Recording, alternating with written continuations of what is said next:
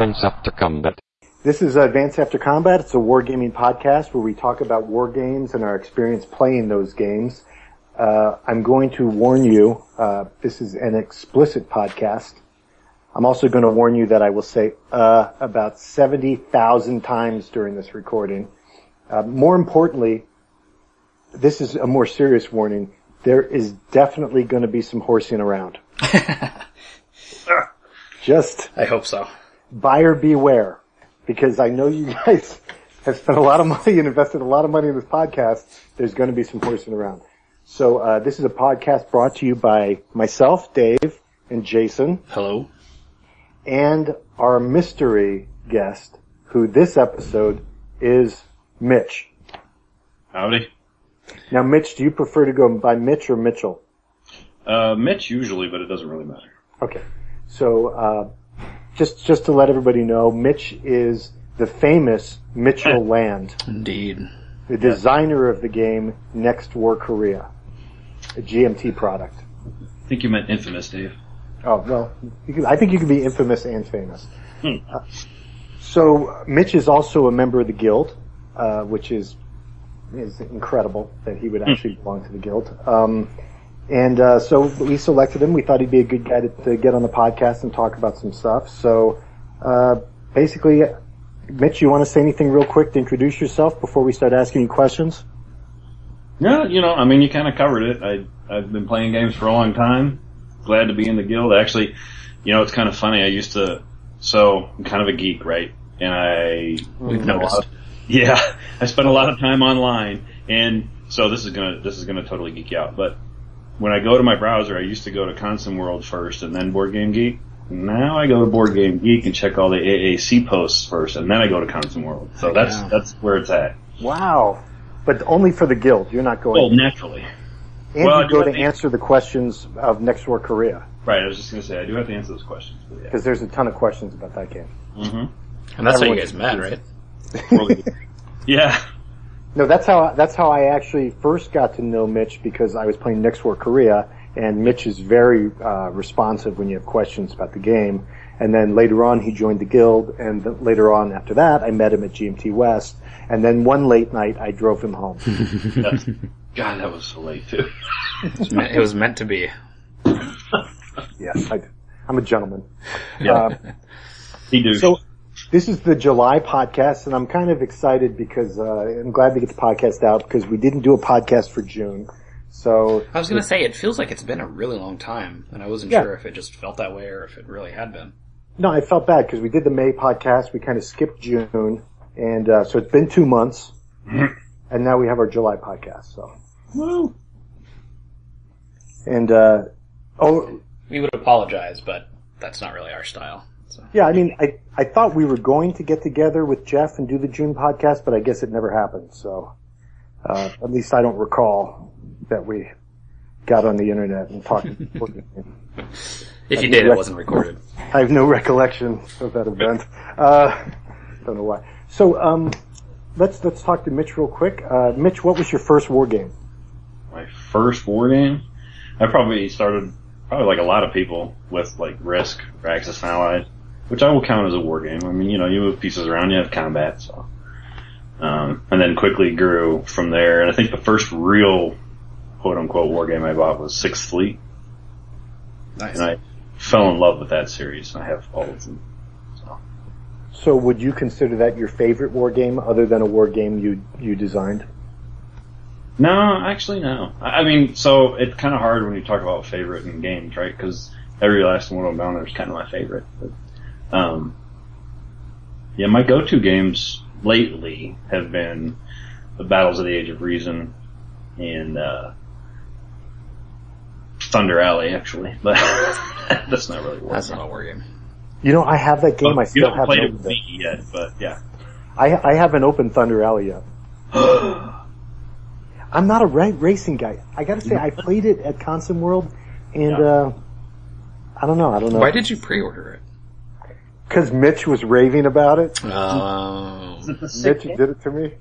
It is. He said something like, if you don't pre-order this, you're crazy. I'm like, done. Okay. Guild payback. It's an awesome party game. If you're 3 sheets to the wind and you're pushing cars around that track and you're having a blast, then that's kind of where it's at, right? I mean, it's so much fun. You gotta have at least 5 or 6 people playing though. And a working knowledge of what the symbols on the cards mean. Right. Sure. But Or I mean, Jason's sitting next to me. Yeah. Ask every single time I have a card. What does this one do again?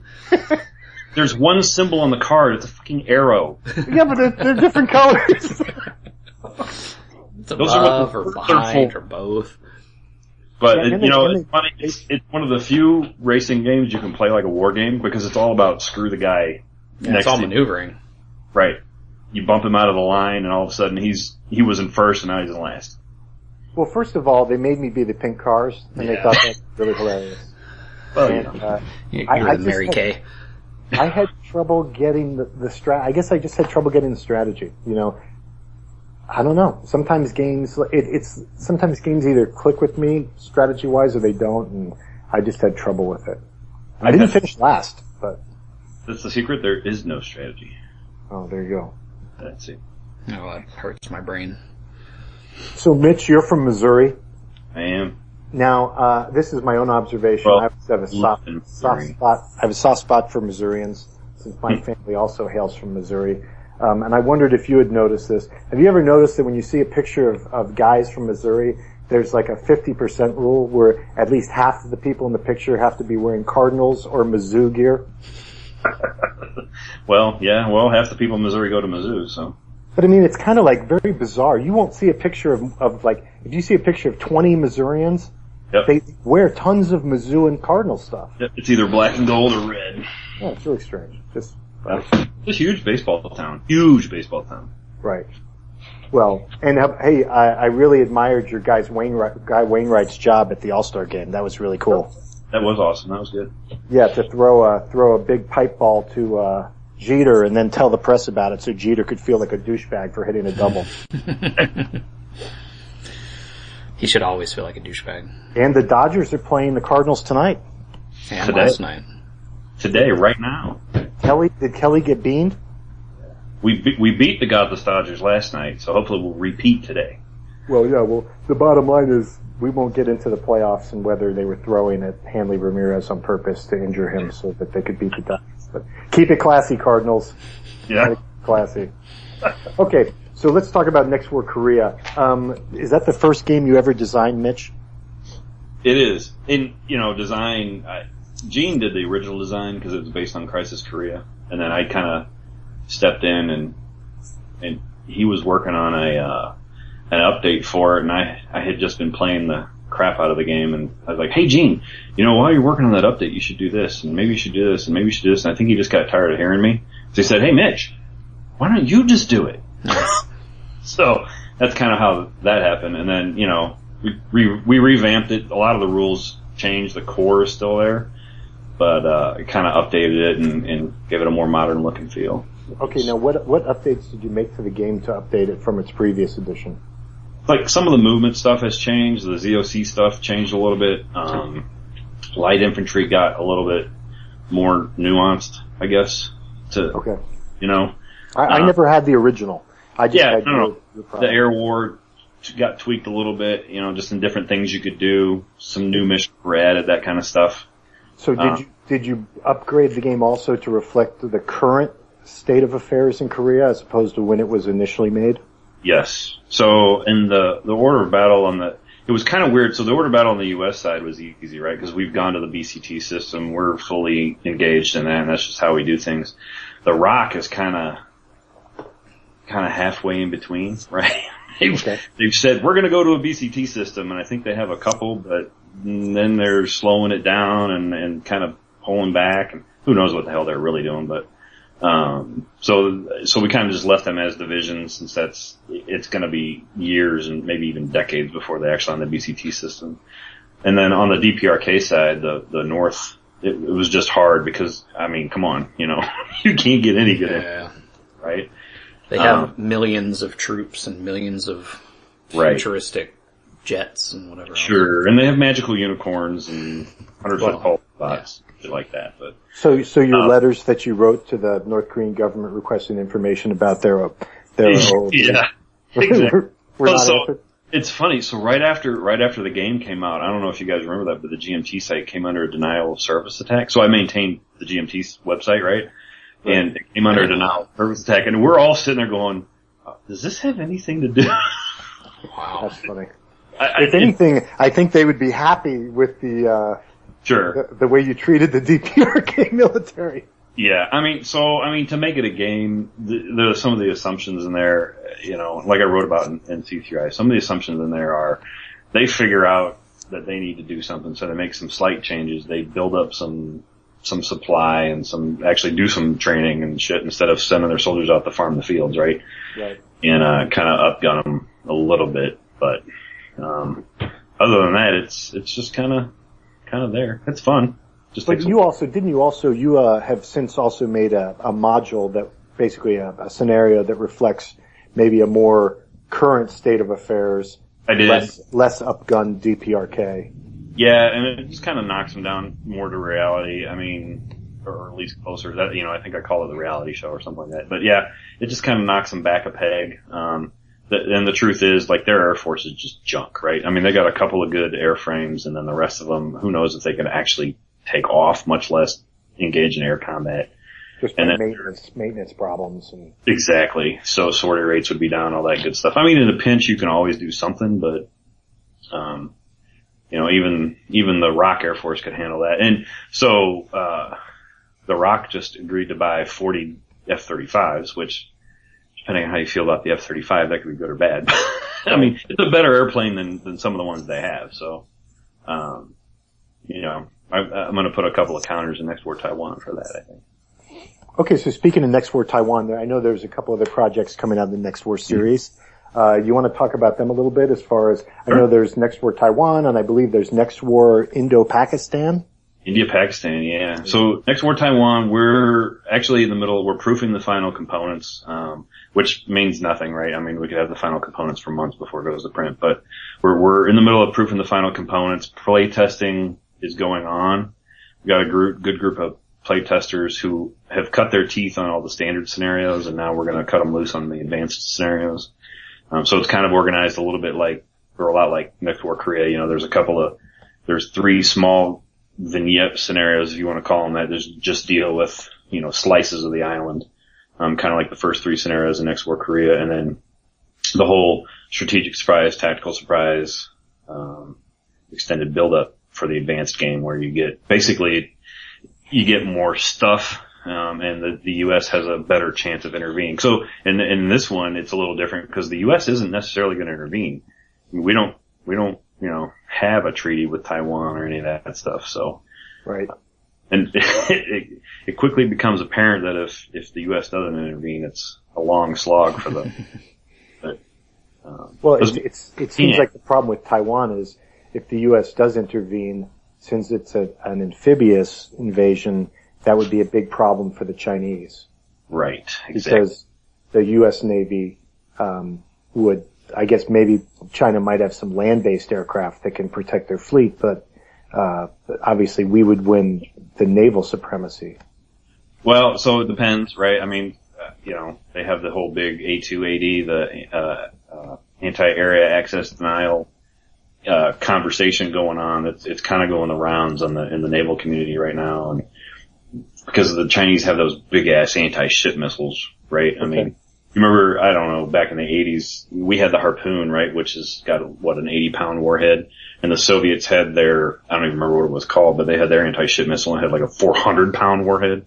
Okay. So kind of the same deal with the Chinese. They have hundreds of these big ass anti-ship missiles that are supposed to deny the area and deny access to the area. So the theory being, they can push our carriers or keep our carriers far enough away that, the Hornets, who don't have long legs anyway, right, are the edge of their operational range, and so they're not as effective as they would be normally. So right now it's all theoretical, right? It's the quote unquote air-sea battle concept that they're still trying to work through. And, we've got a couple of cool play testers who, actually work in that field. Sure. So they're giving us some good advice on that, what they can give us. Right. And, that's kind of neat, but, it's interesting. So Next War Taiwan is kind of set in tomorrow or 2013, 2014, 2013, 2012 or now? Yeah, I would say it's very close to contemporary, right? I'm not projecting a lot of changes to the OOB, the Order of Battle for like Taiwan. They're still kind of stuck with I think they're on Block C F-16s or whatever it is, because Congress won't approve giving them new stuff because they're afraid to piss off the Chinese or whatever. Mm-hmm. So it's kind of very near contemporary. The Chinese are a little bit upgraded. They've got their stealth aircraft operational. But so for instance, they have two carriers, in North Korea, it's all kind of, the naval game is very abstract, right? You have these task force counters basically, and, like the U.S. had their carrier air wings and surface action groups and stuff. So the Chinese have, two carrier task forces, but you have to agree by optional rule to allow them to actually operate planes off of them. And it's kind of like the old Soviet 80s aircraft carriers, with their Yak-36 Forgers that were basically just flying targets. Although the Chinese planes the carrier planes that they're going to operate, they're a MiG-29 variant, so they're not horrible. But right now they don't even know how to operate a carrier, right? I mean, they can sail it around, but they don't know how air operations off of a carrier work. I mean, other than throwing it off the catapult and recovering it. How do you do carrier air patrol, combat air patrol? How do you do all the reconnaissance stuff? Where's your AWACS, all that kind of shit. They just don't understand that stuff yet. And it takes time and effort to put into the doctrine and the training and all that. So, that's kind of the stuff that we wrestle with right now on that one. Now, as far as the political system, are you going to have something similar to Next War Korea, where you have countries and they can be dovish or hawkish, or they have various components? So that's exactly how the U.S. and basically the two primary players are U.S. and Japan, right? And Japan's in there because they've got a huge stake in that whole area. And like if you've been paying attention to any of the recent news, there are already, both of them are like two peacocks facing each other off over the islands and stuff. And, so you roll in the matrix and it's more likely that Japan will intervene with stuff than the U.S. And the Japanese are no slouch. It's just they haven't done anything external to their country since, we kicked their ass. Yeah, until we told them not to. Right. So, there's some, I don't know, issues there. They don't get a whole lot of ground troops because they're not gonna get the ground. That ain't gonna happen. But they can commit their Navy and air, and their Navy's no slouch, right? But their air is pretty good too, so there's that. Yeah, and basically, I don't know if guys have played the Next War Korea system, that game system, but I really liked the game. I thought it was, one of the best parts about it was that not only do you get, when Mitch was talking about, three main campaign scenarios, like tactical surprise and extended build-up and those, you get those three, but because you roll for the different nations and I think it's their populace, their government, and their military, and whether they're hawkish, dovish, or somewhere in between, basically every game you play can be completely different based on if a nation ends up being particularly hawkish, they'll give more support, more direct military support. If they're dovish, they won't. So. Right. So exactly. So like in Taiwan, the current playtest I'm in, Japan ended up, so depending on the scenario, both Japan and the US are moderate, but depending on the scenario, moderate might mean different things for both of them. So Japan said, you know what, we're all in. We're bringing our Navy and we're bringing our air. And the US is moderate, and they said, you know what, we're going to ship you some supplies and we'll give you some electronic support. And, oh, by the way, those deniable special ops assets, they might or might not be there. We can neither confirm or deny that, so you can have those. Right. But we're not sending a carrier battle group. Sorry, you're on your own. Though it's harder for us to sneak in special forces like Putin style, because they'll kind of stand out on the island probably. A little bit. So, then the other question I had is, does this game link with, Korea? Yes. So the rules section 20, if you want to know, is about integrating. And basically, the basic concept is you play both games at the same time, right? Mm-hmm. But I don't know how deep you got into Next War Korea, but when you're rolling on the master, or when you're getting the Allied reinforcements, basically the U.S. reinforcements, you had to roll a die to see if they went to Taiwan or if they came to Korea, because in Korea, since we didn't have Taiwan, it was, PRC starts something in Taiwan, and so now the U.S. is kind of divided, right? Okay. So you made a die roll to see if your reinforcements got diverted that way. Well, now if you're playing them both at the same time, you're the theater commander. You can decide, you know what? I'm sending this carrier group to help support Taiwan because the rest of the second ID is going to Korea. Or, I'm going to send this F-15 over here and into Taiwan instead of into Japan so that it can support Taiwan instead of Korea. So you get a little bit more control over where the U.S. stuff goes. Oh, that's cool. Well, so what about Indo-Pakistan? Where's that? So India, Pakistan. And one more thing real quick. So Next War Taiwan's up for pre-order on GMT's website. Correct. And so is India, Pakistan. Yes. And is Next War Korea still available through GMT? I think it's still. Mm-hmm. Okay. There were boxes and boxes of them at GMT West that you just need to go. Yeah, come on, guys. Step it up. Right. So one of the proofreaders. So one of the optional. Is it an optional rule? I don't know. One of the rules in the Taiwan game specific book, it says, basically it is one of the optional rules. You can either do it this way, which is because you don't have Next War Korea, so you kind of have to do the workaround, or you can go buy a copy of Next War Korea, and I had put a little smiley face in there. So one of the proofreaders was reading that and he said, one of his edits was, to this rule add 4 extra smiley faces. Oh, that's funny. Yeah, it's a good game. I gave Next War Korea a pretty strong recommendation, so I still think it's a great game. And as far as modern games, I don't think you can find a better game out there right now. Just because, everything else is in 1985. Mm-hmm. Come on. Right. It's a drag. Or fake. Who wants to go back to 1985 all the time? Fair warning, though, the advanced game is not for the faint of heart. Yeah, the one thing I would say, Mitch, is while the systems all work very well, it is tough as you get into the advanced game because they all kind of operate differently. Yep. You know what I mean? So it does get kind of challenging, like launching airstrikes. I'd be like, okay, this airstrike is in North Korea, so I need to, it helps with the flow chart, to figure out. It gets tough. So funny you should mention that, Dave. Chris Fawcett and I, so Chris signed on as like the series developer since we're going to have more than one game in the series. And, he actually lives here in St. Louis too, and we've been talking and so when I was working on Next War Korea, I had Terry Simo, who did Elusive Victory, on a couple of other air games. I said, hey, would you mind looking over the air war stuff here and just make sure we're kind of on track? And he said, so he did, and he came back with, well, it works, right, and I like it, but that's not how we do things in the real world. Right? Yeah. What do I do now? So we actually had a really good conversation about it, and basically it boiled down to the reason it's in Next War Korea the way it is partially because of its roots, right?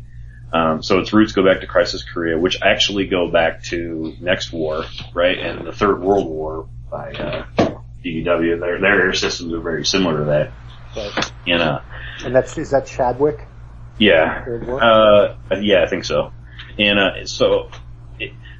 players just get this, fuzzy, warm feeling when they put their A-10 down and say, I'm shooting at your armored division.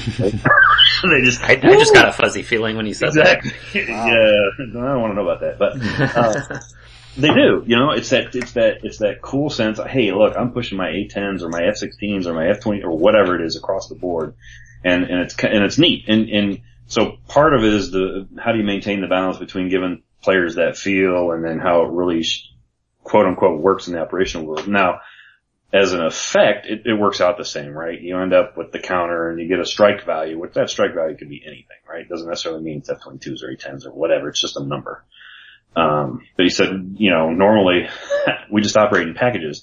We might have an F-22 flying top cover and 2 F-16s bombing, and then you got an F-16 flying electronic support this time, or maybe you don't. So he says it's not random, but it's a mixed package kind of deal. So what I've been working on lately is a kind of an expansion for that. So it's a package thing. You just pull a marker out and there's you have like a strike squadron or something, like a strike force.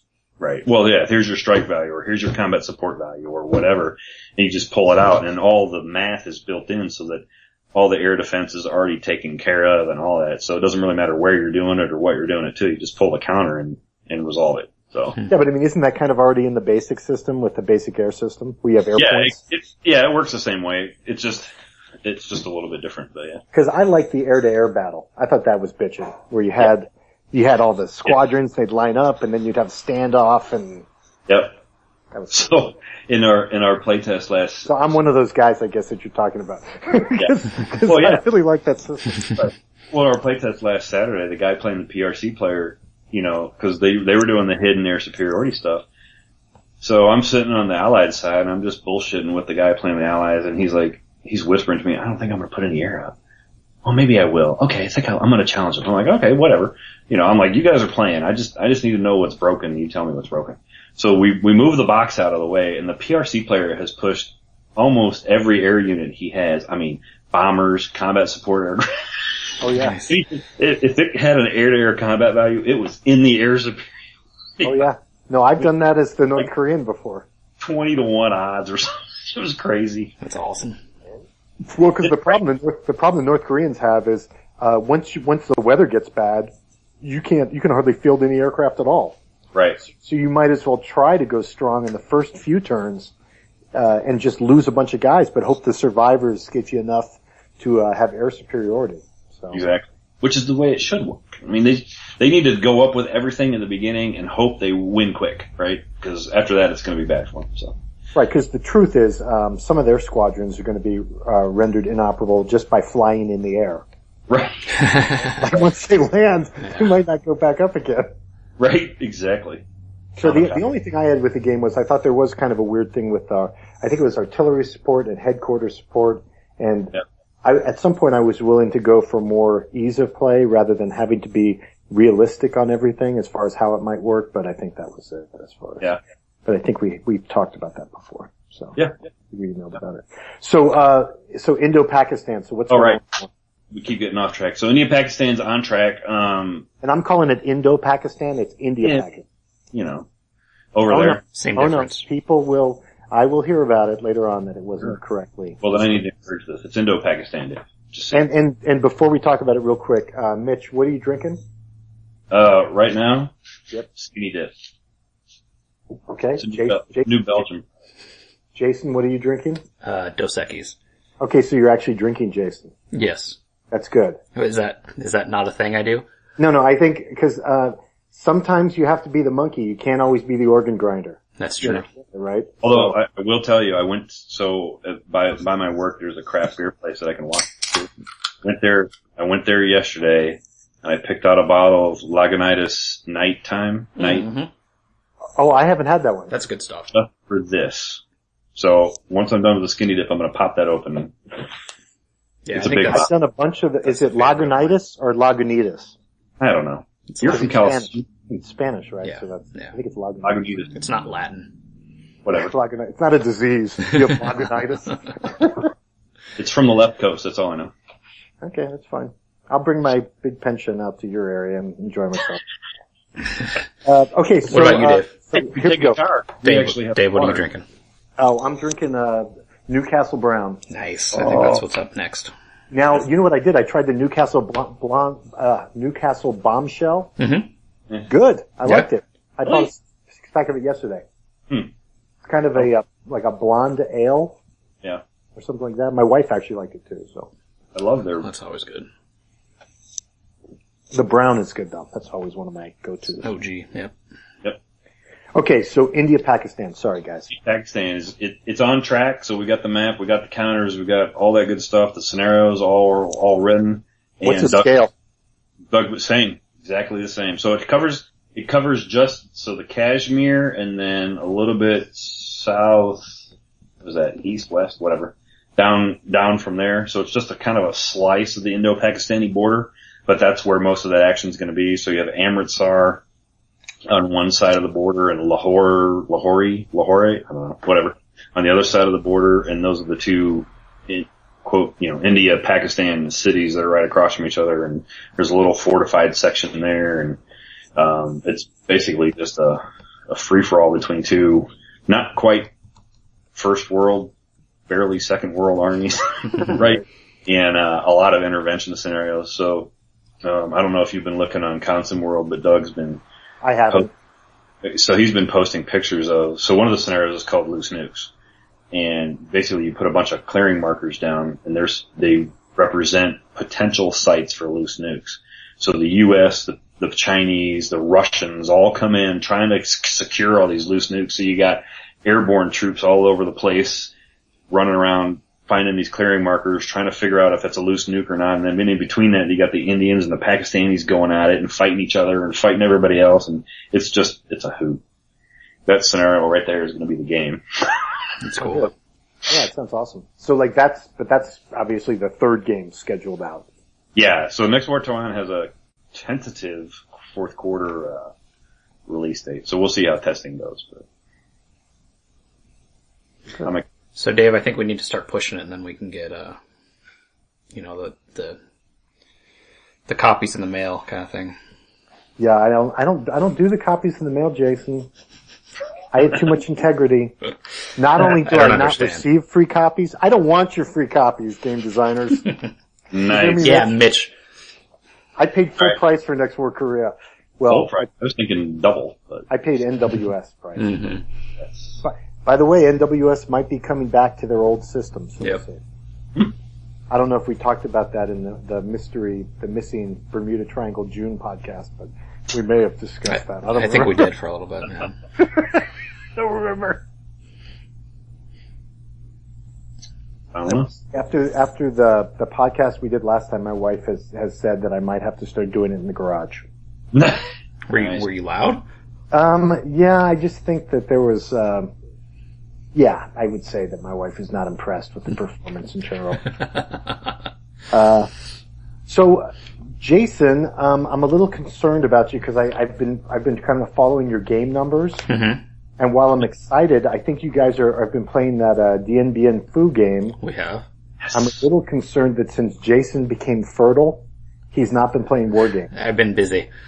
There's some kind of barren versus fertility war game reduction going on. Yeah, it's taking up all of my time. Wow. So, no gaming. Yeah. Yeah, I've played one game this entire month. Like you can earn good behavior time where you can game? Yeah, but then I'm recuperating. Oh, jeez. I'm not as young as I once was. Jeez. That's not good. No, not at all. I'm trying to get back into it. I think summer is back into wargaming or the other? Ass. Back into wargaming. Well, the other thing too, you can't just jump back into the other thing. Yeah. There's stretching involved and it's a whole thing. One of the signs that you're getting older is, with things that you used to just do are now a workout. Yeah. Like, if you walk up a hill and you're like, oh man, that was a good workout. Well, when you're a kid, or like when you mow the lawn, oh, that was a good workout. You come back in just drenched in sweat. Right. When you were a kid, you did all this stuff and then you worked out. Yeah. Now you're like, well, that was my workout. I'm done for the day. Mm-hmm. That's good for you. Well, don't hurt yourself, buddy. I'm trying not to. But I'm trying to. I have a game on the table now. Part of it was Braxton sent me that Library of Napoleonic Battles game, the ECML, and I was trying to read the rules and trying to bully my way through, and I finally gave up, and now I'm actually playing games again. Oh, so it was too much for you? Yeah, it's either that or I just don't really care about Napoleonics, I think. So I'm gonna keep it for a couple more weeks and try to play it again, and if not, I'll pass it along to somebody else.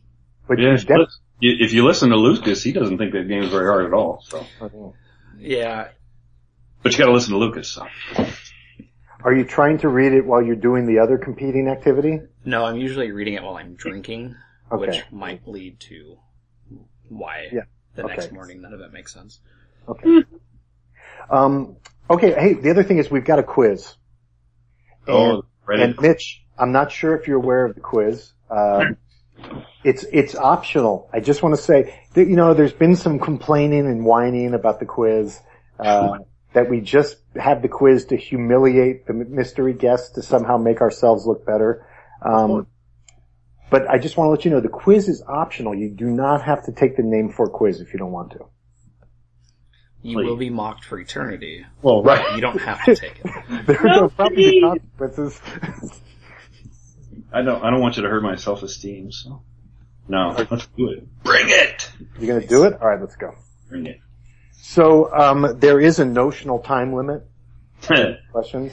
The other rule that I'll tell you is you can't take the Ralph Shelton technique where you ask your answers in a question form to try to trick me into telling you if it's right or not. It was successful.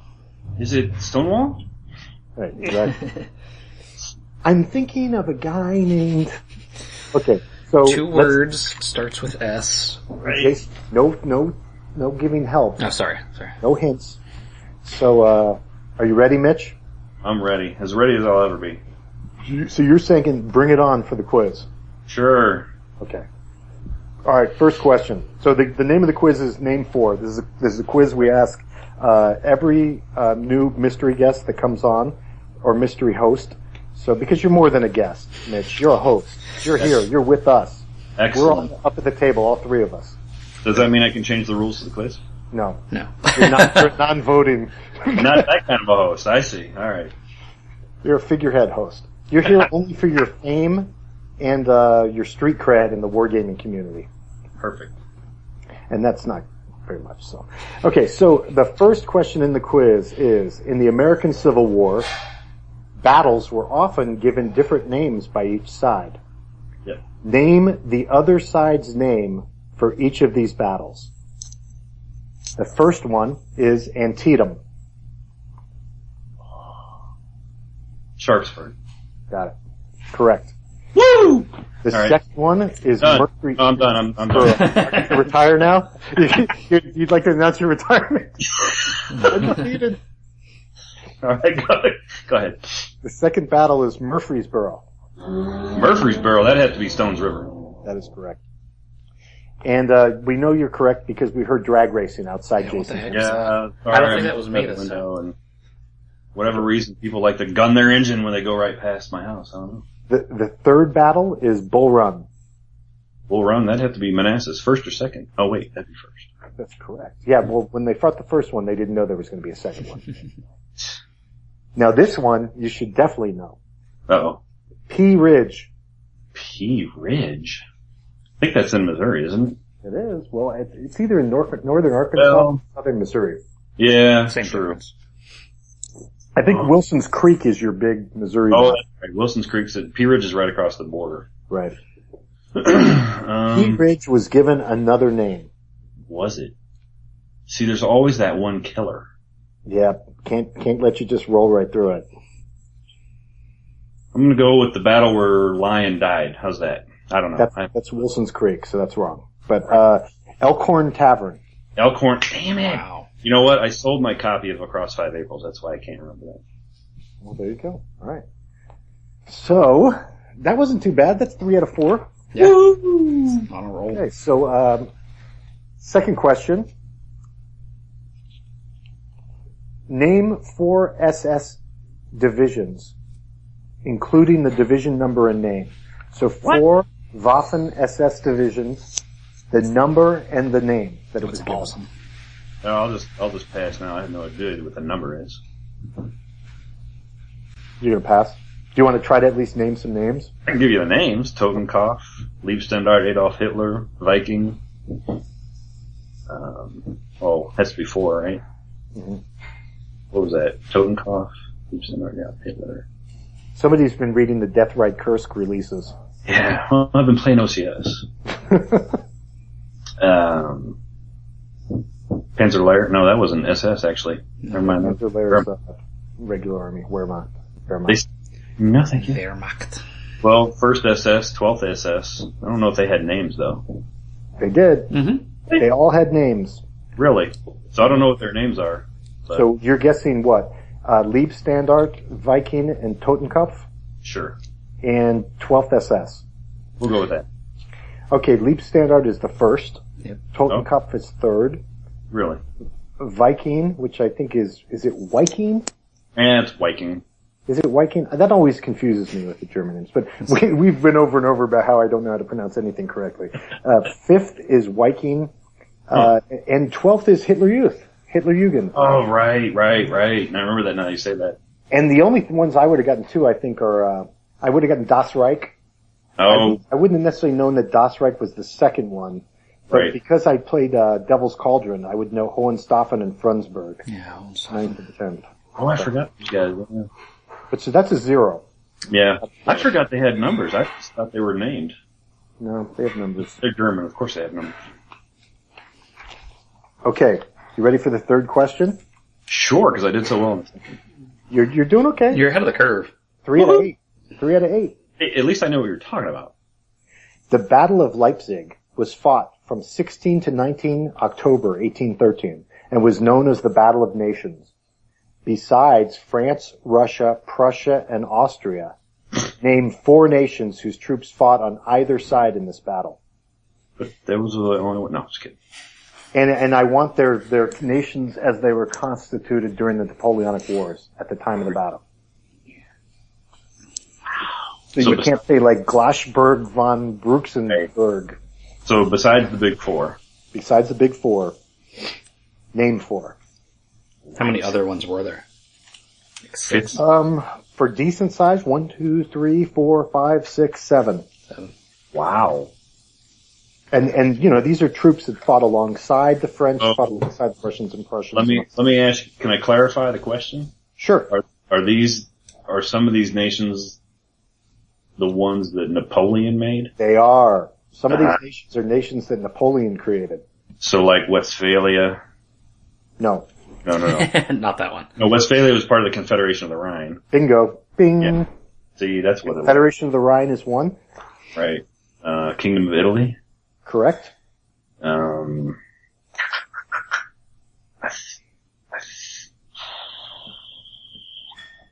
want to say Holland had troops there. No. Yeah. All right, Ralph. No. That was the question. I'm kind of thinking out loud. You're waiting for me to be like, correct? Phone a friend. See, now I'm geeking out. Now I'm trying to remember, did Holland actually provide Napoleon with troops? I don't think he did. But anyway. Federation of There's one that you're going to kick yourself. You've gotten 2 pretty difficult ones. Yeah. Well, probably. I'm going to kick myself anyway. The Grand Duchy of Poland. I'll take it. It's Duchy of Warsaw. Oh, yeah. Sorry. No, it's acceptable. That's a good answer. Yeah. I think Poniatowski drowned in this battle. Yeah, that's a fascinating story too, that whole thing. But, Yeah, trying to escape. let's go with, oh shit, what did he call it? There's a big one that you're missing. Yeah. Go with Spain. Wrong. Damn. Kingdom of Naples. Oh shit, yeah, 1813, that was after the, never mind. Kingdom of Naples. Saxony. Yeah. Kingdom of Württemberg. And the biggie, Sweden, Sweden. led by Bernadotte, Oh, I forgot that. who was in a marshal of France, was chosen to be the king of Sweden, and then betrayed Napoleon. He switched side and showed up, but you know what? They didn't do much in that. No, I know. Well, he wasn't going to risk his army. Oh hell no, he just got elected king. Brand new toy. Right. I almost said Württemberg. Damn it. But I thought Württemberg got consumed in the Confederation of the Rhine, so. No, I think they were separate, but don't start trying to hedge already. That's not a good look. All right. That's 3 out of 4. That was good. Woohoo! And I gave you the Warsaw one, so. Yeah, thanks. I appreciate that. Okay, so now I'm not positive about my pronunciation here. It's the Battle of Issus, Issus. Mm-hmm. Alexander and Persia. In what century was it fought? Which nations fought there? Who was the victorious general? And in what modern country was the battle fought? So let's go through it. Do you know what century it was fought in? Shit, what century?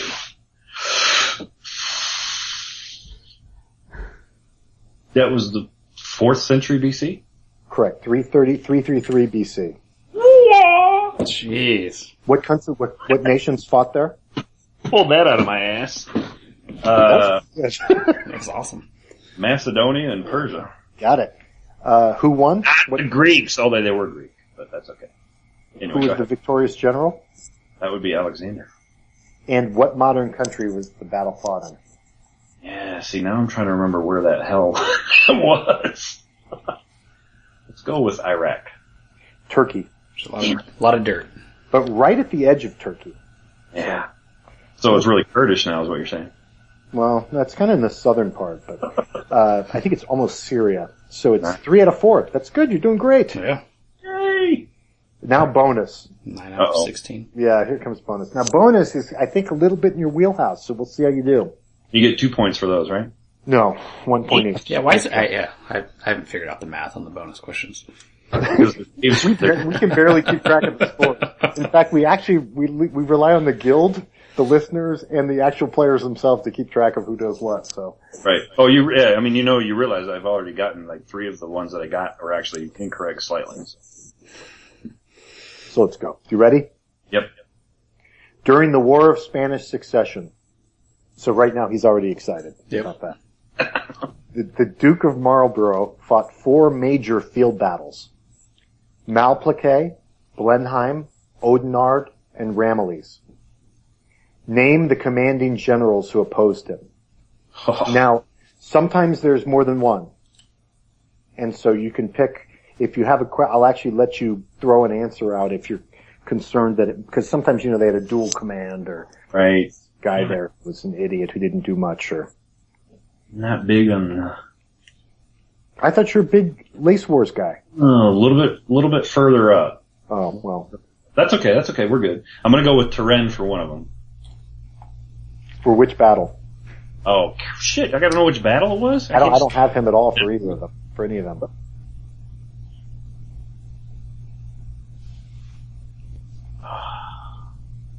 I knew I should have played that game. So you're throwing out a general, you're not even sure what battle he was in. Well, I mean, I know some of the names. I mean, we're talking the commanding general. Right. Well, right, but I don't know those battles. Like, these guys are like marshals of France. These guys are major generals.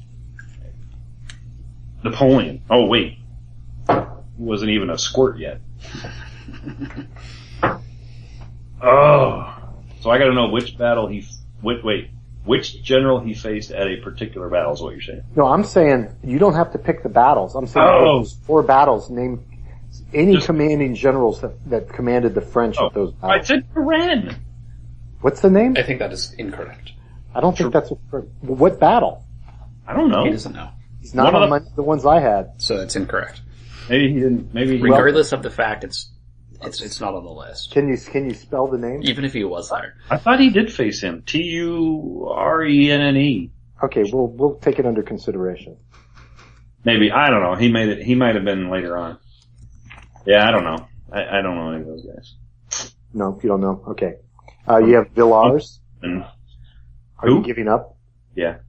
You have Tallard, Marcin, Vendôme, Villeroy, Burgundy also commanded at Oudenarde, and Maximilian I would have taken, who was the elector, but he basically was just around.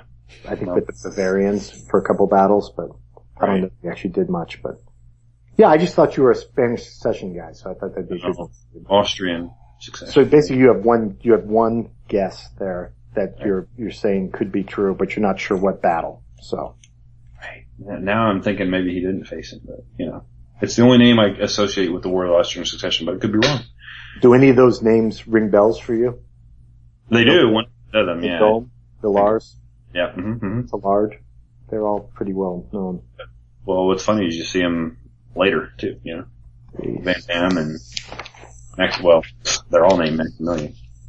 Okay, so let's see how Mitch did. 9. He got 3 right on the first question, 0 on the second, 3 on the third, and 3 on the fourth. So he's looking at a 9, possibly 10 out of 20.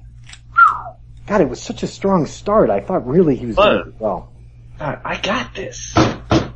You did great on the ISIS one. Yeah. You gotta, no more 2-part questions. Either name the divisions or name the numbers. Oh, see, so that's gonna be your deal it's gonna make to the league? Yep. Yeah, it's, the hardest one is the ancients question because it's always like, there's tough to have specific, have it not be the Romans every time and have there be specific questions. Right, because there's so much of it is out there, like as far as, but I think that's going to be a good format to ask the Ancients question and I didn't think that the Ancients one was too bad, but I would not have gotten the Century, I don't think. Yeah. Well, like I said, I kind of pulled that one out. I'd have gotten the middle two maybe, but Jason, would you have gotten any of those? I would have scored 0. Really? Although, no, I probably would have gotten... You would have gotten the winning commander. 3, the only one I would have known at all was the SS divisions. Really? Yeah. Yeah, I would have known some of those. I would have scored the same as Mitch probably on the Civil War battles, because I don't think I knew P. Ridge. No, I didn't even, I mean, when you said it, I was like, oh yeah, I did have that name. But it's not one of those you commonly, think of. Is somebody chopping meat in the background? My wife is making cake. Okay. Sounds like it's going bad. That's baking? That's a noise of baking? Yeah. That's how we do it here. It sounds like she's hammering you a new battle axe. Breaking. She's working really on the forge.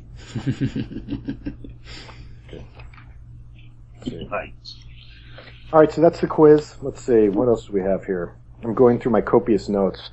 Jason, did you have anything in particular that you wanted to talk about? I hope not. Mitch, how about you? I mean, I know you got a review, but besides... Dave, I did want to ask you, do you log your games? No. No? I barely remember my games. I didn't think Well, so. Mitch, do you? I log sessions. Yeah, that's kind of what I do too. Yeah. So like for ours, I log 2. Yeah. Right? Yep. Jason literally has a book that he pulls out. It's like, Dear Diary, today I played Dave at Liberty Roads. The guy I play with does that. He keeps track of everything. You were supposed to talk about that, Dave. Who he played, the day he played it on, who scored what, and sometimes like a little paragraph about what happened. Have I met the guy you're talking about? No. Okay, good, because that sounded like somebody I might have met. Was that your buddy, Mitch? Let's not get into that. Yeah, actually, he's the guy. He literally lives 2 blocks over, so we play a lot of games together. He's nationally Congratulations. famous from coast to coast. Yeah, he likes to track the statistics on everything, which is whatever. I just have a terrible memory, so I like to write stuff down so that I can actually have some idea of if I played something or not. I do that with books, though. I log all my books I read and all that kind of stuff. That's what Goodreads is for. Exactly. I'm a well-rounded nerd, Dave. My question is, do you guys think you're good at wargaming? No. I play a lot of games, but it seems like I'm not very good at them. I don't really care if I win or lose, but I seem to lose a lot of the games I play, and sometimes it seems like I only really win them because I'm rolling well, or I get lucky in the game. I think both of you can attest to how bad I am at playing war games. I'm playing Ralph at Liberty Roads, and at some point, I think it was Thursday night, I'm the Allies, so I'm landing in Normandy, and I'm pretty confident we're in position. And then at some point, Ralph broke through my lines and was exploiting, and he was right adjacent to my British beachhead, with only a headquarters sitting on it, and I was looking at it like if I had been playing face to face, he would never have been able to miss the opportunity. But I'm looking at the screen like, oh my god, he absolutely has to see that he could. And I'm not sure if Ralph was just trying to be nice to me. Probably. And not at that point, probably. But he attacked a different direction, and I'm like, I'm sure as hell not going to say something. I'm just sitting there. At that point, I don't even think I was breathing, waiting for him to do his exploit move. I'm like, oh my god, please don't kill that guy. And I just thought to myself, oh, I'm terrible at these games. How did I not guard the beachhead? Nice. Yeah, Ralph is a very calculated player, though. He didn't even mention it. And I thought, well, maybe I should say something like, hey, sometimes I'll say, hey, I don't know if you thought about it, but that's probably a good move. But usually if I do that with Ralph, he's already thought about it, and there's some reason why he shouldn't do that move. He's calculating the odds. Now that you say that, Dave, I'm kind of curious. Do you play that way a lot? What? Like when you're playing face to face with somebody, oh, you know what, you might want to think about doing this or doing that or whatever. Do you do well, that? if it's like the first time we're playing, Ralph's never played the game before. I played maybe once or twice. I think if we're doing a learning game, I'm totally into like being like, hey, how about let's talk about different strategies that we could do, you know? Or if I think a guy's doing one move and he might not see another option, I'll be like, you know, alternatively, you could maybe do this. I guess you don't want to make the guy feel like you think you know more about it than he does. But right, I was because that's where I fall down a lot. I'm like, well, do I say something and does it come across as like I think you're stupid for doing that, or do I say something because if you do that, then you know we're gonna end the night in about 20 minutes because I'll be through your lines and done and. Yeah, I guess it depends. Like, if you're playing a guy if you've played the game a bunch of times, I think you can teach a guy the lesson the hard way, you know, by doing it to him. Right. But I think the first couple times you play, maybe you'd say, well, if you do that, you know, you're kind of leaving this unprotected. And, I mean, like, there are only a few games that I think I'm really good at. Like, East Front 2 by Columbia Games, I think I'm really good at that game. As a German. And you have to be, because if the German player is not really good, the game's not going to be fun at all. But as we experienced in our first game of it. Right. Yeah, I kind of worked Jason a little bit the first time we tried it. I suck at Kingdom of Heaven, Dave. No, you don't. The problem is you roll ones when I roll sixes. Well, and I'm a little over aggressive, but you know. But in our game, both times you attacked me with the Crusaders, I tried to run away, and my stupid general wouldn't. And then you rolled a 1, and I rolled a 6, and I defeated you. So it's not like they were. I mean, we both thought those were good attacks because I was trying to get out of the hex. Yeah, but it was fun though. I like that. That's what I'm saying. Like, I'm just. Sometimes I think I win just because I'm lucky in a game. I don't think it's particularly. And my dice have been killing.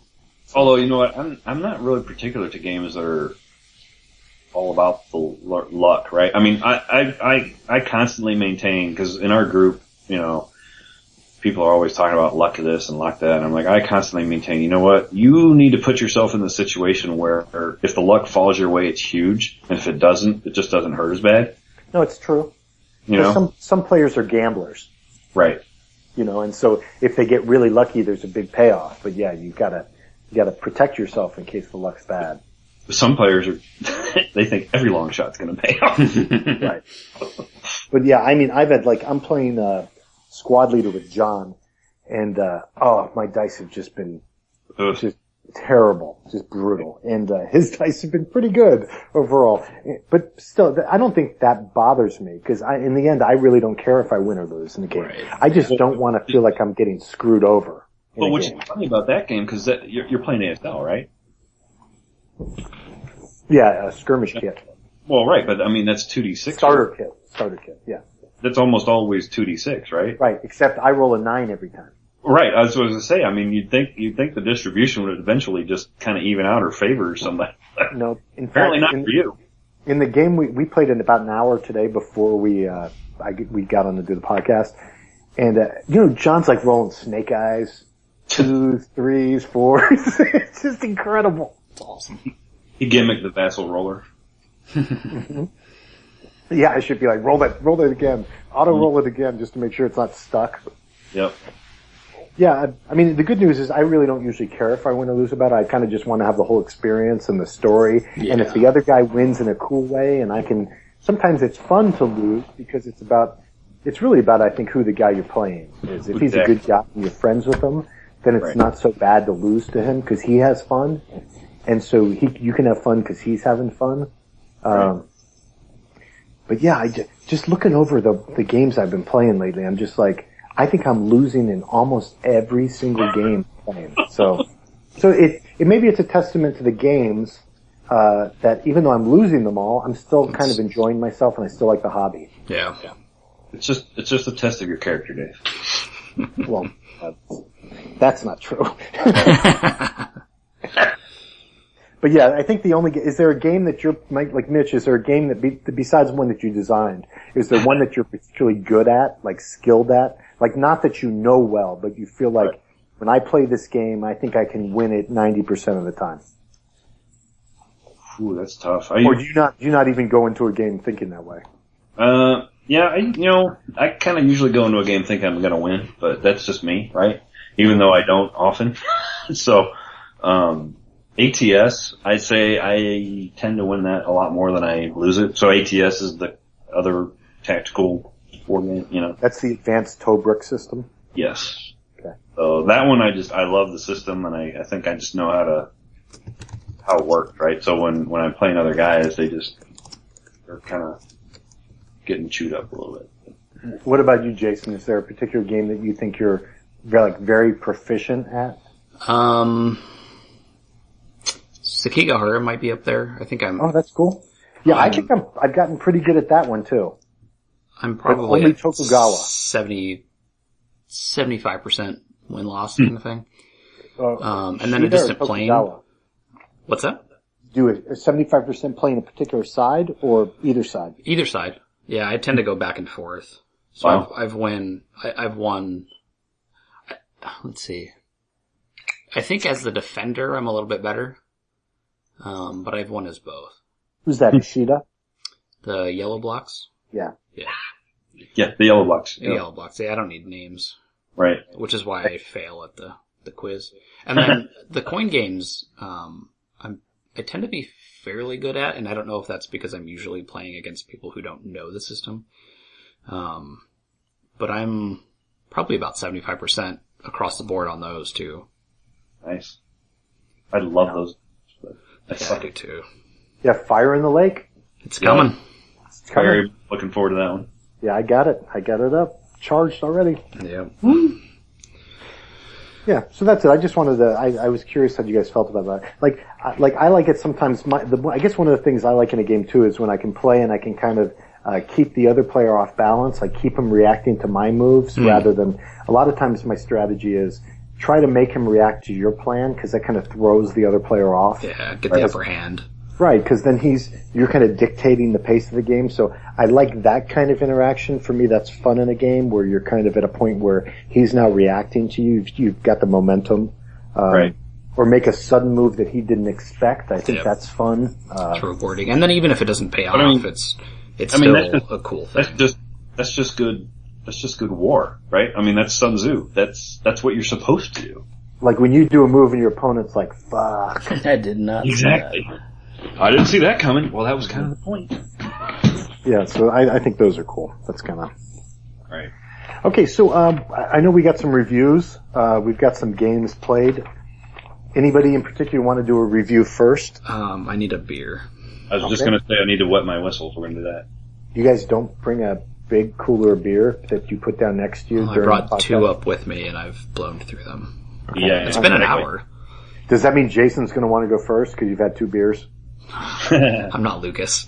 Okay. I'll go last. He's only had 2, then he's behind. I'm just saying. Because I have 2 games I want to do, but 2? they're not going to be long. Yeah. Oh, yeah. Breaking the rules. Yep. Yeah, let's pause it for a minute. Okay. All right. Alright. You recording, Jason? Yes. Okay. So, but we need to go back, back when you asked me if I wanted to say something earlier. Now I do, because I totally forgot. Jason and I talked about it a little bit last night, but, so I'm gonna make a noise and you can tell me if you recognize it, and then I'll tell you the story, right? So. Okay. That was your quiz. What's that? Is that the airborne clicker noise they make at the longest Clicker! Yes! So if I say flash, you say thunder. So my daughter did study abroad. She just got back from France, and which was very cool. But on July 4th they went to Normandy. So she went to Omaha Beach. And she brought me back the clicker and a bottle, like her water bottle filled with sand from Omaha Beach. Oh, that's awesome. That's cool. Yeah, I'm like, does she know me or what? She didn't bring back a French boyfriend? Yeah, thank God, no. Okay. Nice. Not that there's anything wrong with the French. They're lovely people. He'd be buried in the backyard, but We love our French listeners. It was more the issue of a boyfriend. Right, rather than exactly. him being French. I don't care what your nationality is. Okay, so I wanted to real quick to make a recommendation for a book. I did this a couple episodes ago, and this is a book that I've read, and I've given it to people as gifts a couple times. I don't know if you guys have read it. Have you guys ever read Duffer's Drift? No. No, I have heard of it though. Duffer's Drift is like a choose-your-own-adventure book. It was designed as like a tactical study for, I think, British officers for fighting in like a colonial environment. and I think it was an actual book that they produced, and it's kind of like a choose your own adventure book.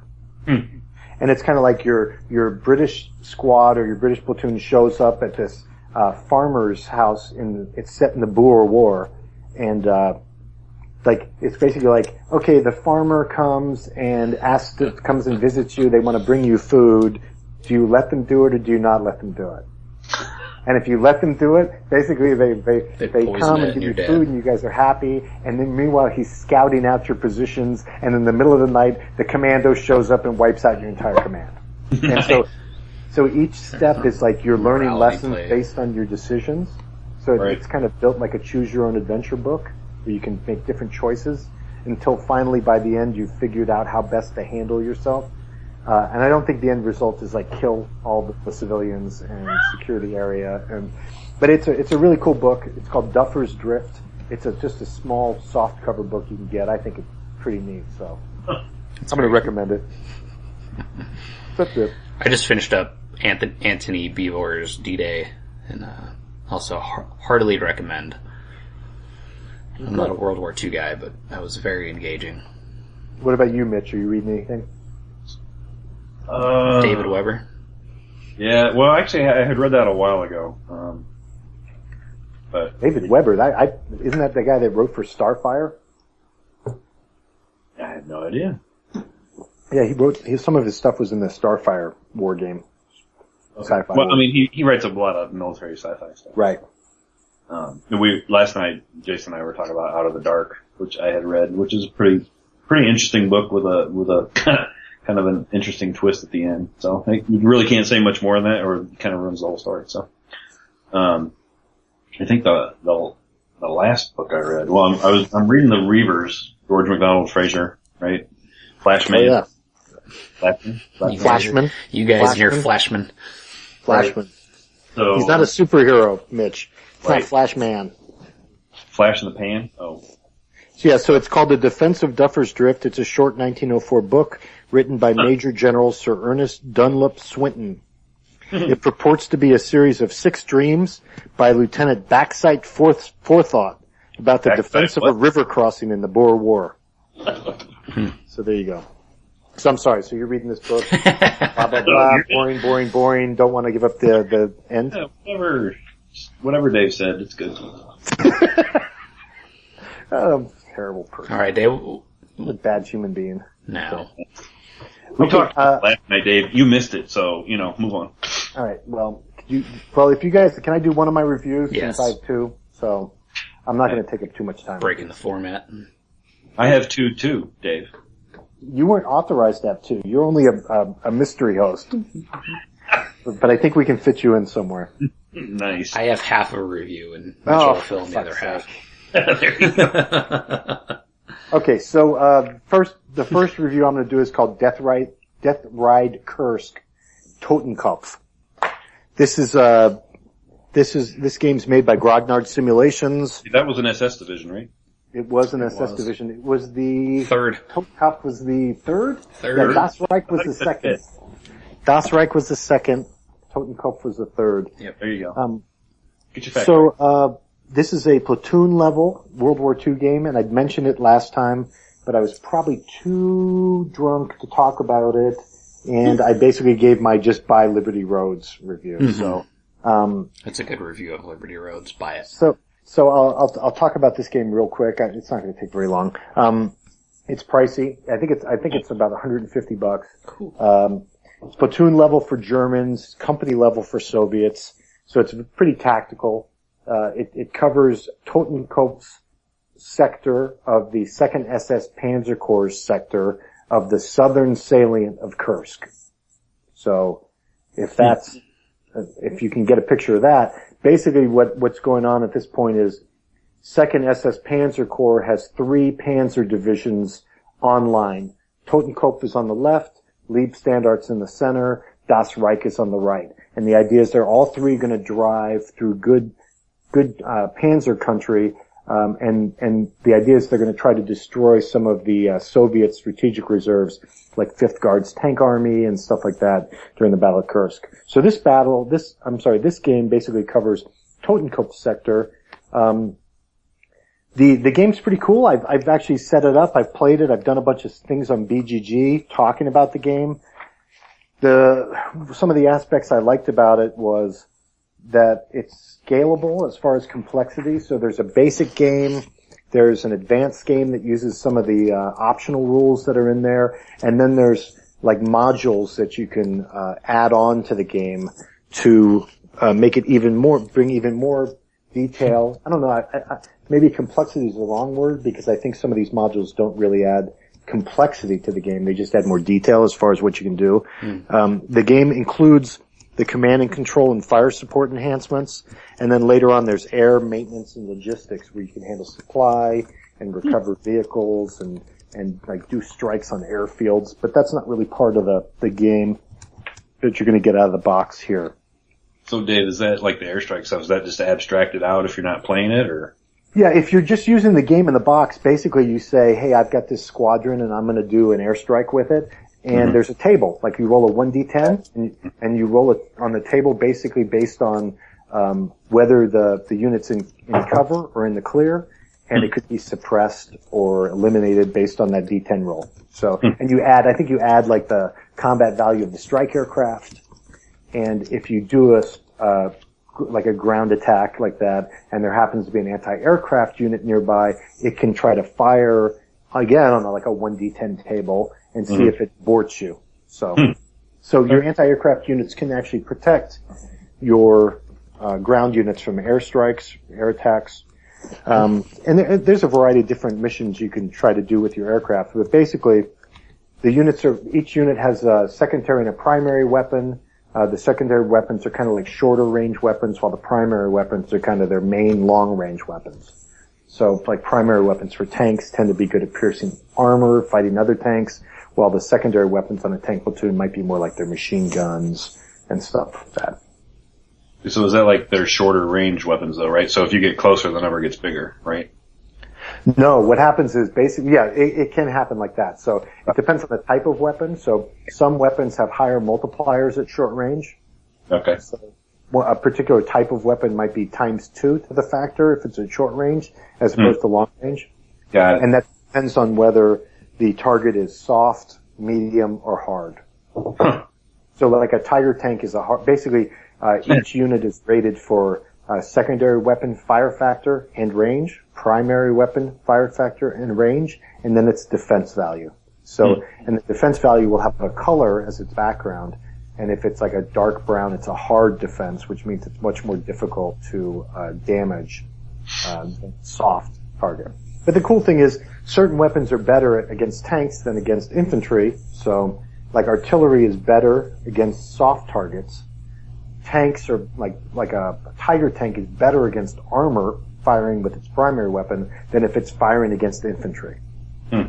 So like a Tiger tank firing, which is like a plus armor unit, firing at short range against a tank unit has a much higher multiple to its fire value than if it's firing at short range at an infantry unit. So, they've got some really nice charts in the game that all make this very clear. Generally, you're going to shoot at a guy. The results you can get, you can maybe eliminate them, but usually you're going to suppress them.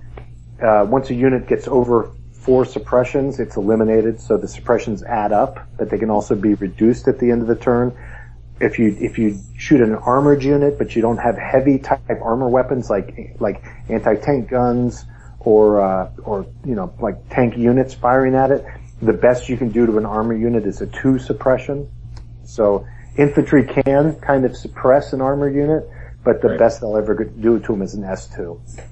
So even if you keep shooting them with the infantry, you can't increase it past that, is what you're saying. Right. The best you're ever going to do is an S2. So, and what the suppressions do is the suppressions reduce their capabilities. So their fire factors go down and their movement goes down by a percentage based on the level of suppression. But the cool thing is their defense value goes up based on the level of suppression. So if a unit has an S3 on it, its defense increases by 3. Because the idea is the unit doesn't move as much, but they're like hunkered down. Right. They're grabbing dirt. Cool. So that's kind of cool. I thought that was neat.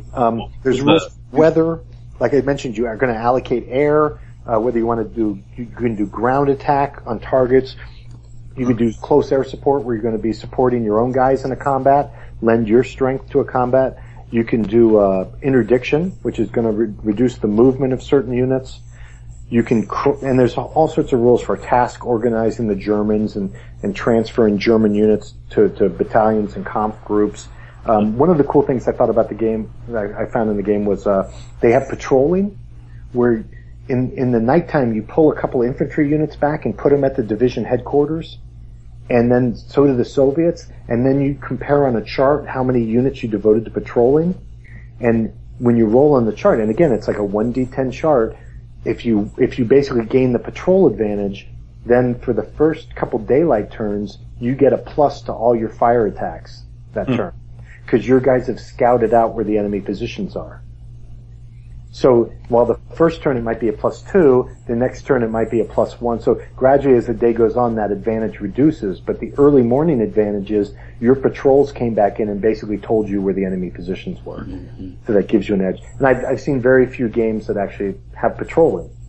You know, even though like the U.S. Army has this big focus on patrolling, and we know the Germans did a lot of patrolling. You don't see a lot of games that really reward patrolling. And the price you pay is those units that went out patrolling aren't available until later in the day, maybe like 10 or 12. Sleep for 3 or 4 hours. Yeah, they've been out all night, so. So I thought that was kind of cool. I hadn't really seen that, used in a game. And that's kind of goes under the whole intelligence thing. As far as artillery, you assign artillery, you have direct support artillery, you can assign them general support or reserve. And based on who they're assigned to and what kind of assignment, that's how often they can fire or who they can fire in support of. There's always a chance that if you fire your artillery, they might be detected by counter battery fire. And then reserve artillery from the other side might fire on them and try to suppress them. There's command and control. So you have command ranges and supply ranges. And the turns are like 2-hour turns. So a turn will be like 10 a.m. to 12 p.m. It's pretty green, yeah. And so one of the things like that happens with command and control too is you'll have to do radio checks. Like as you get to more complicated versions of command and control, you do commo checks on certain turns where the headquarters tries to have good commo, and based on where your signal companies are or where the radio line of sight is, they might have bad communication, so they don't get their orders or know what they're supposed to do. So then you have to rely on the quality of the actual lower level command to decide whether it's going to operate normally or whether it might fall back or whether it might attack automatically. So where you put your headquarters, where you locate your headquarters in the signal companies becomes important in the game. And that's kind of more advanced. So in the basic command and control game, you just have to stay within command range. But as you start to get in the more advanced game, it's whether your headquarters is located with your signal company. Sometimes you want to put your signal company up on a hill and then have the headquarters safely down in good cover in case someone shoots at the signal company. So, see what else I got. There's Overwatch movement. So Overwatch basically, when you move, guys can fire opportunity fire at you. When you move a guy and put him on Overwatch, he can shoot opportunity firing units before they can opportunity fire. Oh, that's cool. So it gives you a chance to set up guys in Overwatch. Like in my game, I set up the Tiger platoons in Overwatch. So when my guys started moving and the German tanks, the Soviet tanks started shooting at them, my Tigers started pounding because they were basically giving away their positions by shooting at my moving guys. And then the Soviets got to a point where they're like, well, and the Soviet player, also myself, because I'm playing solo, like, I'm not going to shoot at these moving Germans anymore because the Tiger tanks are just killing me. Mm-hmm. There's a reserve movement, withdrawal movement, let's see what else. Rule for mines, minefields, wire, digging in, engineers, combat engineers. And basically the mines, if you move into a minefield, you're damaged. If you're on a minefield, you're much easier to shoot at. If you're on wire, you have to stop. And you're much easier to shoot at when you're on wire. So, kind of like you guys get hung up in the obstacle. Yeah. Just kind of going through the table of contents, trying to see if... So, rules-wise, is it pretty complex?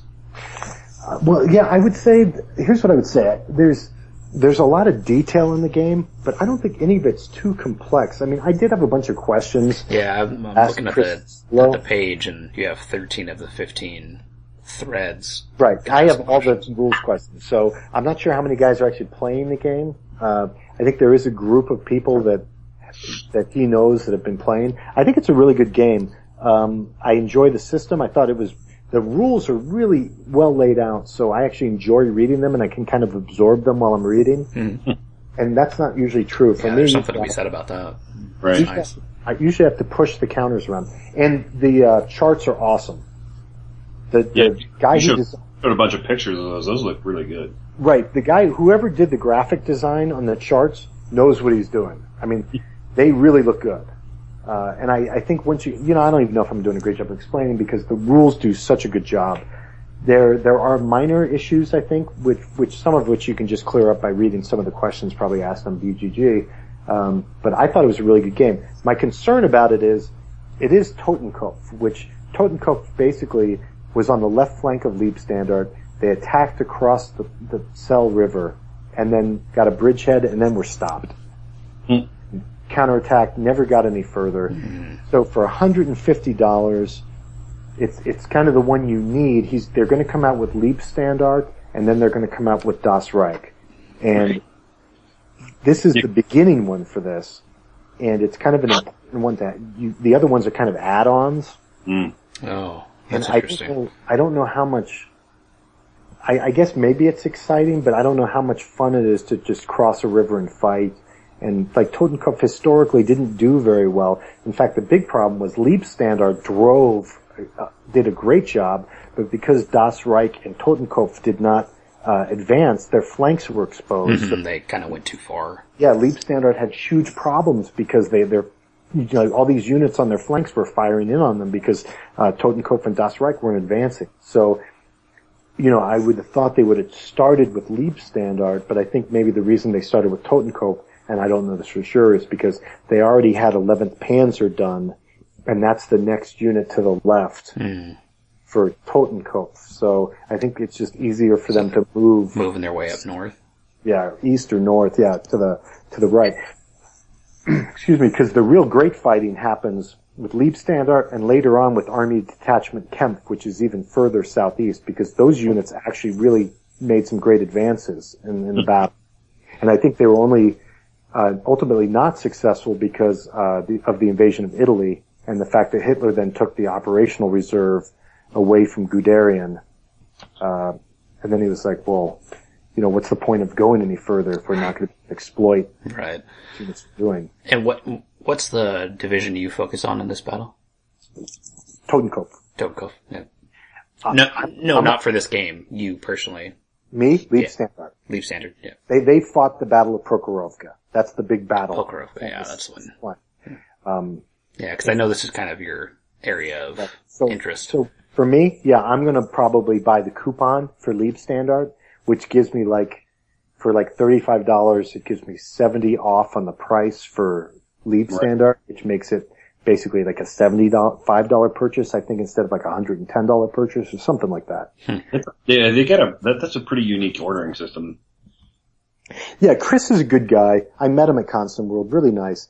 I think the game's a lot of fun. I think it's great, but I think if you gotta really be interested in the Eastern Front, and if you are, then you're probably gonna buy this game because you're interested in fighting the Battle of Prokhorovka, so it means you can learn with Totenkopf, and then when they come out with Leibstandarte, which is probably gonna be in August, you can then put them together and fight, cause really, it's funny, you've got all these map sheets, but your divisional boundary is like a very narrow lane in the map sheets. So your units aren't allowed to go outside of those bounds for most of the map. So Totenkopf has all the maps in it? Is that what you're saying? No, Totenkopf has a bunch of maps. Leibstandarte's going to add more maps, but even on the maps you get with Totenkopf, a lot of them you can't move on because it's not within your boundaries. Wow, that's interesting. So, I would say I thought the game's really good. I like the system. I don't know if Totenkopf's going to be for everybody because your options are basically the scenarios are you either attack left to link up with 11th Panzer or you're attacking across the river against tons of minefields and wire and entrenched Soviets. But there might be an argument that that's what Kursk is. But on the Prokhorovka side, really there's more fun because Leap Standard, they're attacking defensive positions, but then they're counterattacked by Fifth Guard's tank army. So it turns into this big tank battle, an anti-tank battle. So it's not just trying to constantly pound through defenses. Right. So. That was the big mobile portion. Right, exactly. It's the big, considered one of the biggest armored battles of World War II. So, so I would say I give, I'll give the Death Ride system an 8 to an 8.5. I really like the way the rules work. I love how, while there's a lot of detail, it's not complex. It's not hard to understand. And I don't know if any other game does platoon level World War II better than this game. I think Panzer Grenadier, has the same scale, but I hated that game. So I think as far as platoon level, I think this might be the best one I've ever played as far as the rules. It's a great system. I think if you're really interested in Prokhorovka, you should get Totenkopf and then get the coupon to get Leap Standard, because you're not going to be able to play Leap Standard, I think, without Totenkopf, because I think it's an add-on. So, so that's it. If you've got, now I think I already tricked Jim Corrali into buying this, so I think he already bought Totenkopf. Hope you enjoy it, Jim. But I mean, I just put a bunch of reports up there and pictures because I wanted to show guys how it looks. The counters look beautiful. The game looks great. It's fun to play, but there are some limits as to what you're going to be able to do with the Totenkopf game, I think, just because of the situation Totenkopf was in. So there you go. Yeah, it's pretty. Yeah. So beers, again, I think pretty low. So I think for me, low means, I guess, high. I think you'd probably play it with about 6 beers. As far as fun of the game itself, I'd say it's about a 7. But I'd say I'd give the Death Ride rules system about an 8.5. So. Nice. And again, there's also modules you can add on that I haven't even played. So I haven't done where you go out and recover vehicles, or you have medical companies or maintenance companies and all that stuff. So that's it. Maybe when you retire. Yeah, exactly. Okay, so somebody else have a review? Go ahead, Mitchell.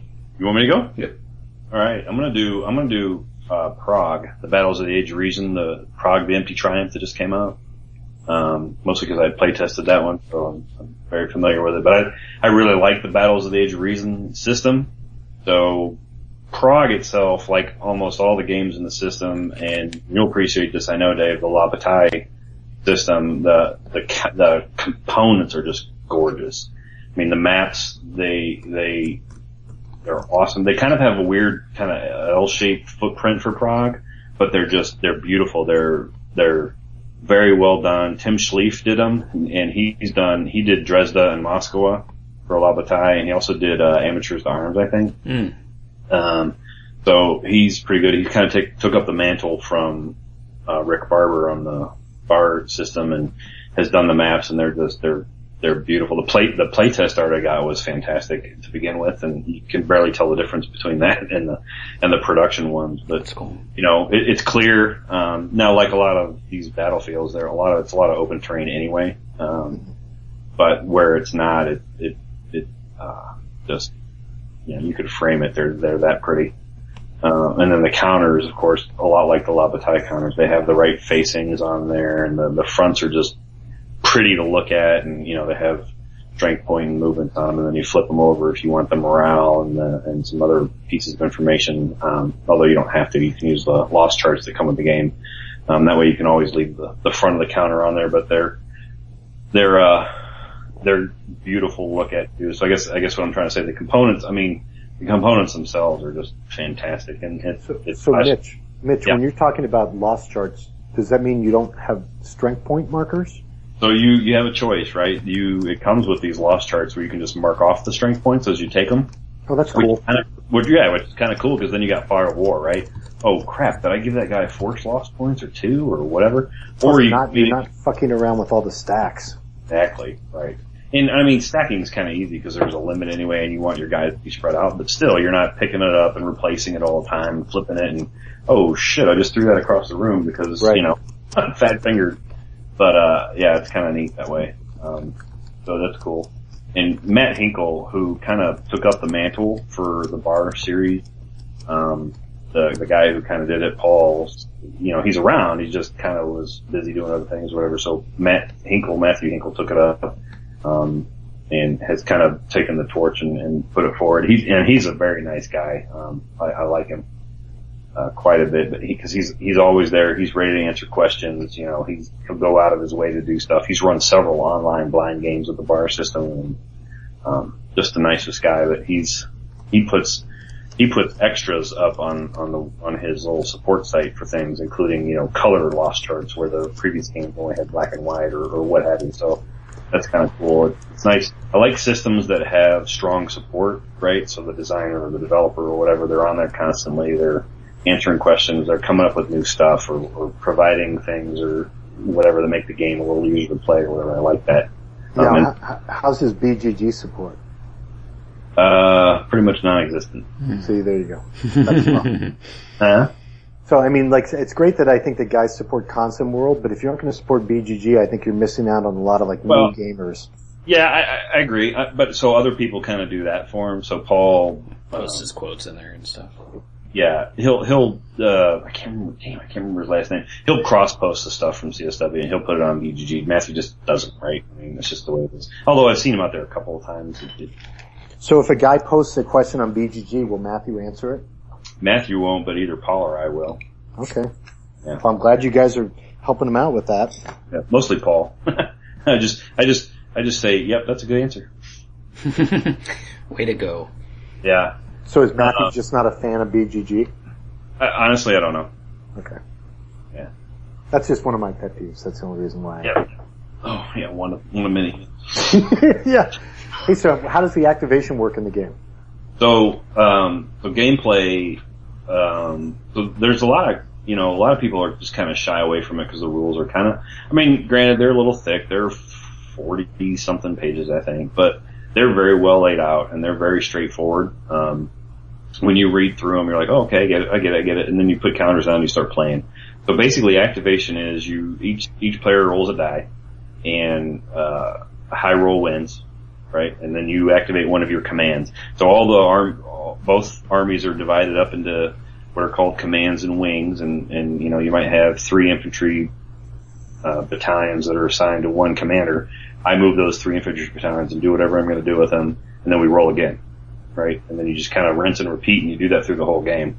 Depending on how you roll, if I roll high enough over your initiative roll, I might be able to activate an entire wing. So I can take my wing leader, and as long as all my little command leaders are in his command range, I can move my whole wing of infantry and move and fight and fire and do everything I'm going to do with them.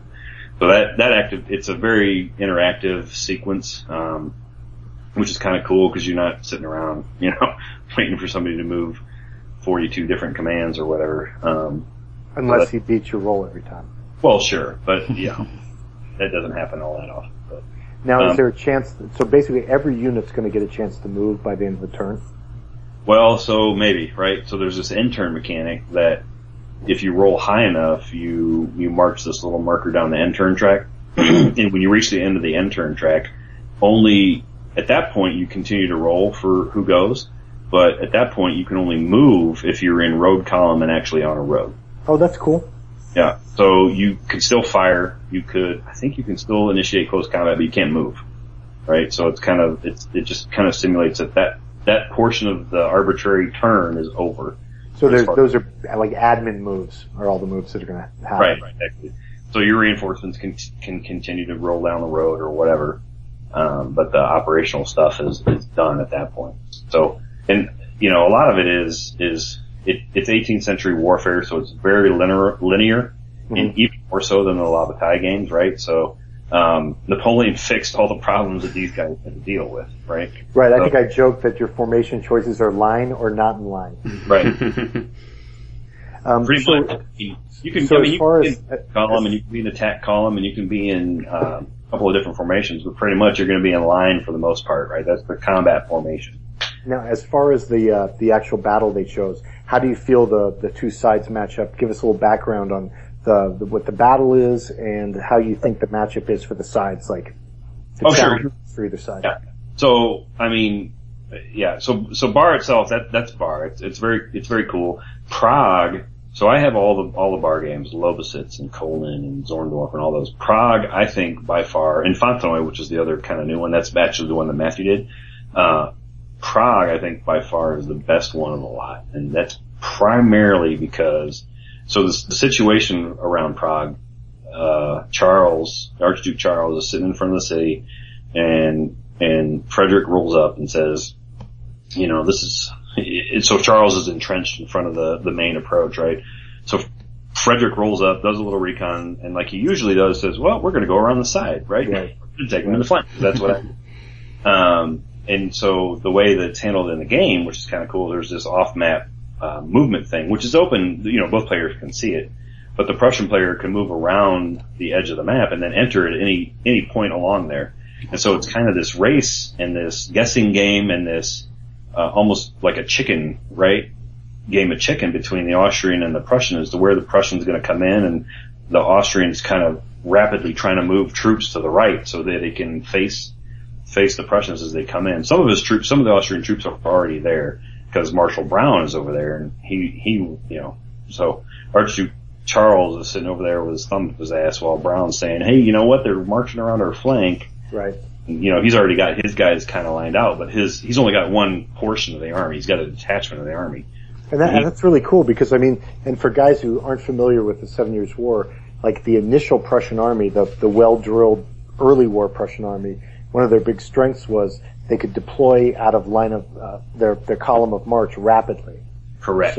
So Frederick was great, especially when he had terrain that would block where he was coming from. He'd see you all lined up in your prepared linear formation, and then he would just march around and then immediately deploy on your flank and attack. And he could do it rapidly.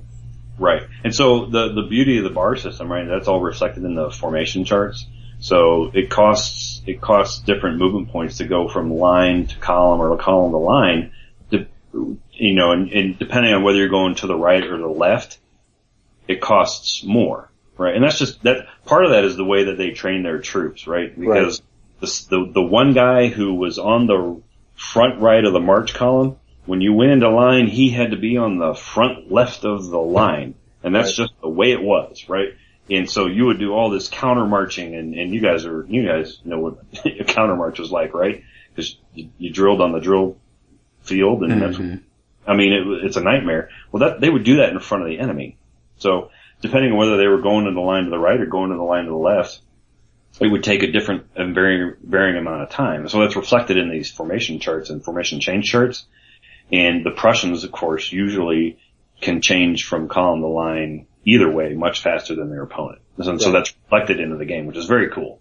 And this is early war, right? This is, what's Prague, 1757? Yeah, this is 1757. So this is after Frederick invaded, Saxony in 56, and he, you know, decimated or captured the Saxon army and impressed all the Saxon troops and all that good stuff. And so this is the next campaign season. He decides he's going to invade Bohemia, so he marches on Prague, and Charles is there with his little army, and Dawn is off gathering the rest of the troops. So they meet in front of Prague, and Prague is a pretty important city, right? So if it falls, that's bad. No, that's really cool. I was curious to see how they would work, because especially with the early part of the war, before he started losing a lot of the guys who had been in his original pre-war army, I was curious how they would give the Prussians that advantage of that pre-deployment edge they have. Yeah. So it's kind of baked into the whole formation change thing. And then a little bit so on the hex grid, when you're moving forward, you have to alternate hexes because, I mean, part of it is due to the hex grid, right? But if you don't alternate hexes when you're moving forward, say you just move like in a diagonal line, or obliquely is what they call it. Mm-hmm. Some of the Prussians don't pay extra movement for that, but everybody else does. So that's kind of another indication of that better training. Right. They can do that and still maintain their formation because, you know, in the 7 Years' War at this time, formation was everything. You needed to stay in your perfectly dressed line because otherwise you stood a chance of being broken easily. So the idea is the Prussians can maybe overlap an opponent's flank by obliquing? Potentially, yeah. So, and it's kind of, so what's nice about Prague and why I think it's one of the best ones is a lot of the times those situations, these tactical games, it's the battle's already set and you're just kind of coming together and you're fighting, right? Right. Here, the players actually get to play the commander and they get to make the choices, and the end result of the battle is going to depend on that choice they made of when to move and when to enter the map like 10 turns ago. That's kind of cool. I like that in the game. And it also, in that respect, it allows this game to be played many, many, many times with totally different results, which I like. Now, how long do you think it takes to play the game? I mean, there's different scenarios. Yeah, well, so there's a couple of small scenarios, right? There's an infantry only scenario, and there's a cavalry only scenario, and there's a third scenario that kind of combines the two. And those are more small learning scenarios. That's really to get you into the game, get you to figure out how to maneuver the units, all that kind of stuff. And they're useful and they're very cool and they're fun in their own right, but they're not the same experience as the full game. But the full game is going to take a while. There's a ton of units and you got to move them all, and combat can take a while. Once you're fully engaged and you got your line right up next to the other guy's line, you're just doing close combat after close combat. That one turn is going to take a while. But so close combat in this game, and that's basically, a charge, bayonet charge, or just really close musket fire. Sure. It's deadly and it's decisive. So when you engage in close combat, one of you is running, guaranteed. There's no, oh yeah, you're locked in combat for the next 3 turns. By the end of that close combat, one of you has routed and you're gone. Well, not gone, but you're running off the field, hopefully to be recovered later, right? So that one turn might be bad, but after that, it's just gonna be a free for all. So it's kind of cool. But the bar games themselves, I mean, they're fun to play. If you like that 18th century thing, you can't miss out on these games. They're just awesome. So, as far as fun, 1 to 10? I would put it right at a 9.5. Wow, nice. Wow. And beautiful, right? Beautiful game. Man. I saw them at Consum World. They look great. Don't they? Yeah, beautiful. Just fantastic looking game. And the gameplay, so I'll caveat that if you like 18th century warfare, they are fantastic games. It's everything you expect out of that level or that period of warfare at the tactical level. Beers? Can you play it with beers? Yeah, no. Zero beers? 0 beers. No, well, your first time, you better not be having a beer or two. But after you know the system, yeah, it's a 3 or 4 beer game. Okay. Well, all right. What do you think of that, Jason? That was a pretty good review. Yeah. That was like a Lucas style review. I dig That's it. Good. Lucas doesn't like it to get too gritty. He wants so it's a must buy. Yeah. Yeah. He wants a yay or nay. Yeah. And they made a primer, right, to help out with the rules. I have the primer. So. They did. The primer is cool because it kind of explains the rules. The rules are bare, right? I mean, they tell you what you need to do, but they don't explain a lot of it. So you can play with the rules, but the primer just kind of expands on that. This nighttime, this Lagunitas nighttime is very good. It just kind of expands on it. It gives a little bit of corner cases and, if you didn't think about this, there's where you might want to use this formation or not this formation or whatever. So it's pretty cool. The best thing about it is it provides the update counters for all the older games in the system, which, if you didn't own the older games, then it's kind of silly, but, that doesn't make sense because if you have the games, you probably don't need the primer. True. It's how they get you to buy the primer. Yeah, I guess so. Yeah, but I mean, even so, it's a nice gesture. Yeah, it does help. I mean, the primer is longer than the rules, right? So, but it's very. Let me mention this real quick. The primer does not come with the rules. No. So do not do what I did and buy the primer thinking that you're going to be able to read the rules, because you will be very upset and it can lead to some rage. Do they not provide the rules online? They do. Oh, they do. Okay. For $6. Oh, right. That's interesting. So not free. Yeah, I mean, controversy, whatever. I mean, Labatai, the rules are free. Sure. For also suck, but this game they're not. They also suck. Is that what you said? No, I did say it, but I don't actually mean that. I actually like the Labatai games. Yeah, take that back right now, Mitch. Take that back. I did take it back, but you got to figure out which set of rules you want to use first. But no. Now let me say, once you buy them though, don't you get free updates? Yes. Once you buy them, you're locked into the free. So I think they're already on like 3.2 or something. And if you bought it once, then you get the update for the rules. So, yeah, $6 for, I don't know, what do you want to call it? Eternal updates? Yeah. Well, I mean, because basically what happened with me is I was interested in Monmouth, so I emailed Clash of Arms and said, hey, just wanted to find out. I don't know if I saw the rules aren't available. If I buy Monmouth, will there be a new set of the rules included? And I got some kind of like robot response from Clash of Arms, whoever their customer service robot is, who basically said like, the rules are available on this website, you can buy them. Huh. So. See, that's weird. I mean, I don't know a whole lot about how Clash of Arms works. I don't think they're very big. I mean, Ed Wimble, he's Clash of Arms, as far as I know, he's the only one there, but, he's usually... His robot was not very friendly. Right. Well, it's like a lot of those guys, they're East Coasters. Yeah. Right? So, some of the times they're just a little bit more abrupt, or they seem a little bit more abrupt than we're kind of used to, but... Wow, Mitch, you're really judgy because like, you're talking about the East Coasters, and then you were talking about the left coasters. Oh yeah, screw you all. If you're not in the middle, then... Wow. Okay, that sounds good. I think we've, Jason, you have a review? I do. Mitch, are you done with that one? I'm done. I'm finished. Great job. Mitch? I'm gonna chime in on Jason. No, I'm just kidding. Yeah, awesome. Yes. Keep drinking. Yes.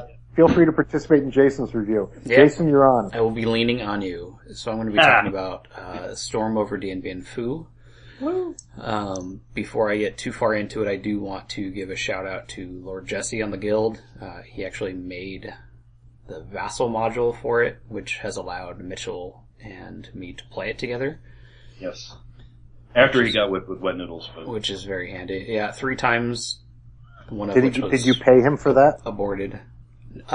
He got paid more than we got paid to do this. Yeah, have you explained to him yet that getting 50% of our salaries means he has to pay us $24? Yeah, negative $24 a year. Yeah. So Storm over Stalingrad is it's an MMP game. Dien Bien Phu. Dien Bien Phu using the Storm over Stalingrad system, which is what I was trying to say. So if you've played Storm over Stalingrad, Dave, you're going to be pretty familiar with this game. It uses the same system, and it's pretty similar. I'll note a couple differences kind of going forward. But if that doesn't mean anything to you, it's basically an area game. It's an area impulse game. So units can basically do one thing, and then they're spent for the turn. The things they can do for the French is move and fire. For the Viet Minh, I guess we should also say this is the French Indochina War this takes place kind of, April to May 1954. Right, 1954. So the French can move and fire. The Viet Minh can move, fire. They can also assault, and they can also, what the game calls sap, which is basically digging trenches. They have to have trenches in order to assault out of, so that's what those are. But, so each unit or a stack of units can do one thing, and then they're spent for the turn.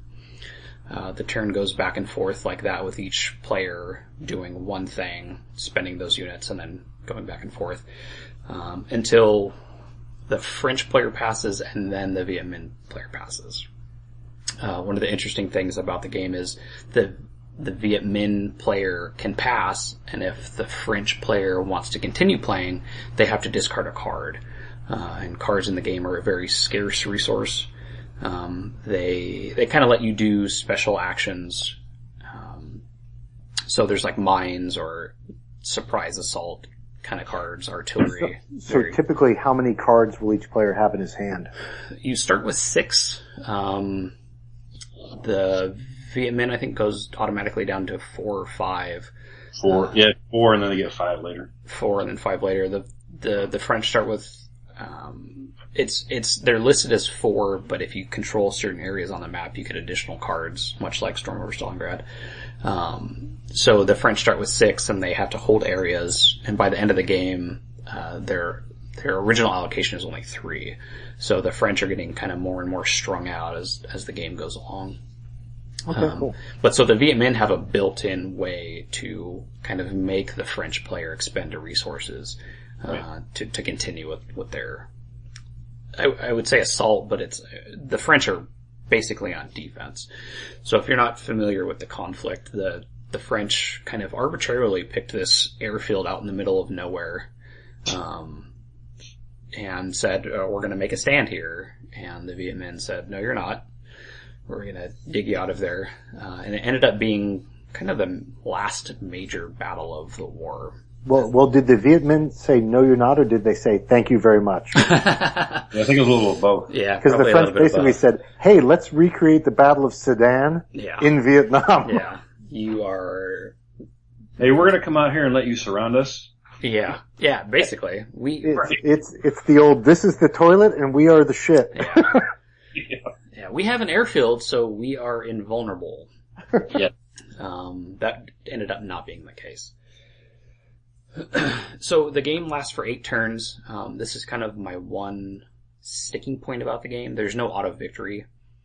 I like auto victories. I like to be able to strive for something to kind of knock out my opponent sooner. Oh, so it's going to go full length no matter what. No matter what. It's 8 turns. I think playing face to face, it'll last about 4 hours. I think Mitch and I were averaging about 30 minutes a turn,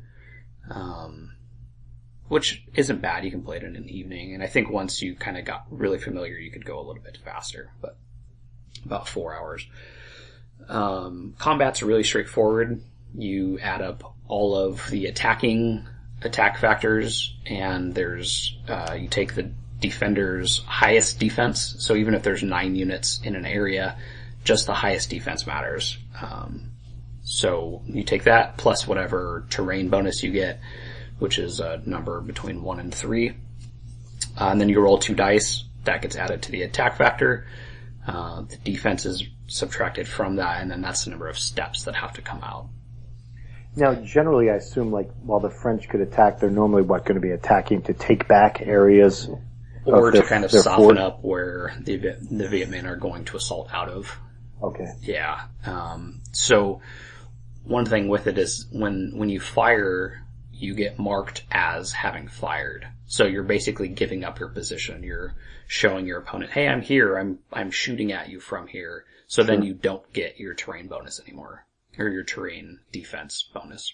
And are like some of the cards like historical cards? Mm-hmm. So like what are some examples of some of the cards? So some of the big ones are artillery, calling in airstrikes, which aren't very effective as they weren't. One of the fun ones is the mobile bordello. You call in the hookers and they boost morale, which all of the spent units in one area get to flip back over to refreshed. They've had a 15-minute R&R. Right. And they can continue fighting. Which, as we discussed, is kind of backwards. But. Yeah. 15 minutes? What? Oh, for the days of youth. Well, they were in a hurry. Yeah, they have a war to fight. What are some other ones? Big-Eared demands... Big-Eared refuses to leave. Yeah, refuses to leave, which lets you kind of soak off losses. Giap demands success, which, when you're assaulting, he's saying, no, you have to take this area, so you get to reroll your dice. Well, so remember one of the big things about assaulting is every time the Viet Minh assault, they have to eliminate a guy. Right, yep. They automatically take a loss. And that's the only time you take losses attacking at all in this game. So firing, you don't take losses. It's not back and forth. It's you attack, the other player is either going to take step losses or they're not. You don't actually, there's no attacker losses.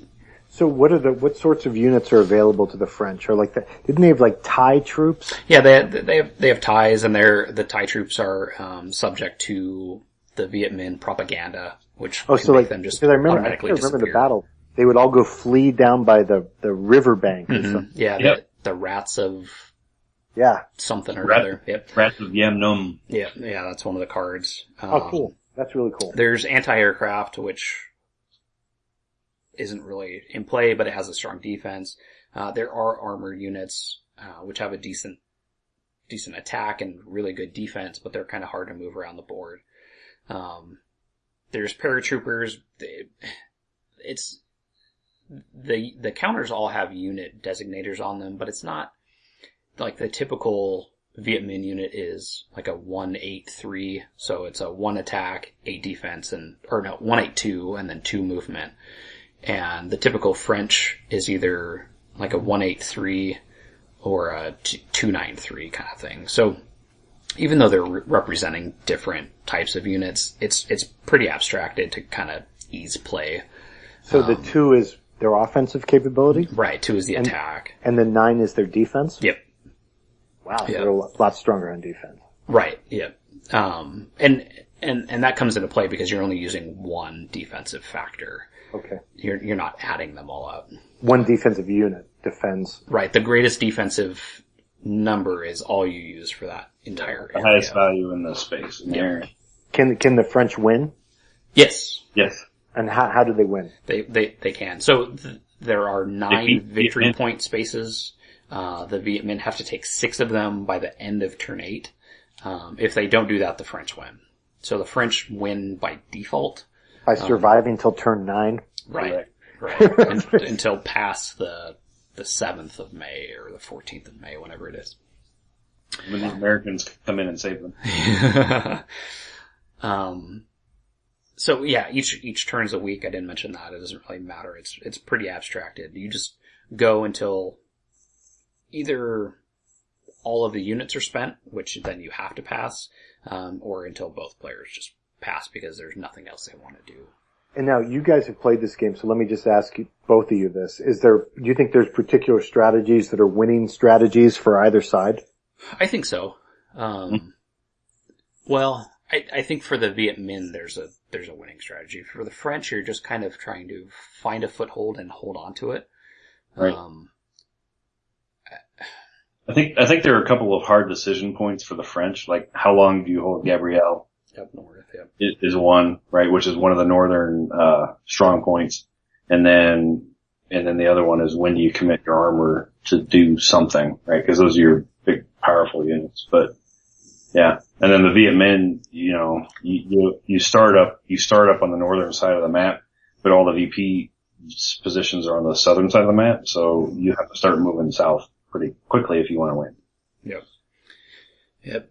So for the Viet Minh, it's about attacking in the right place, and then holding on to it. And the Viet Minh for the French, it's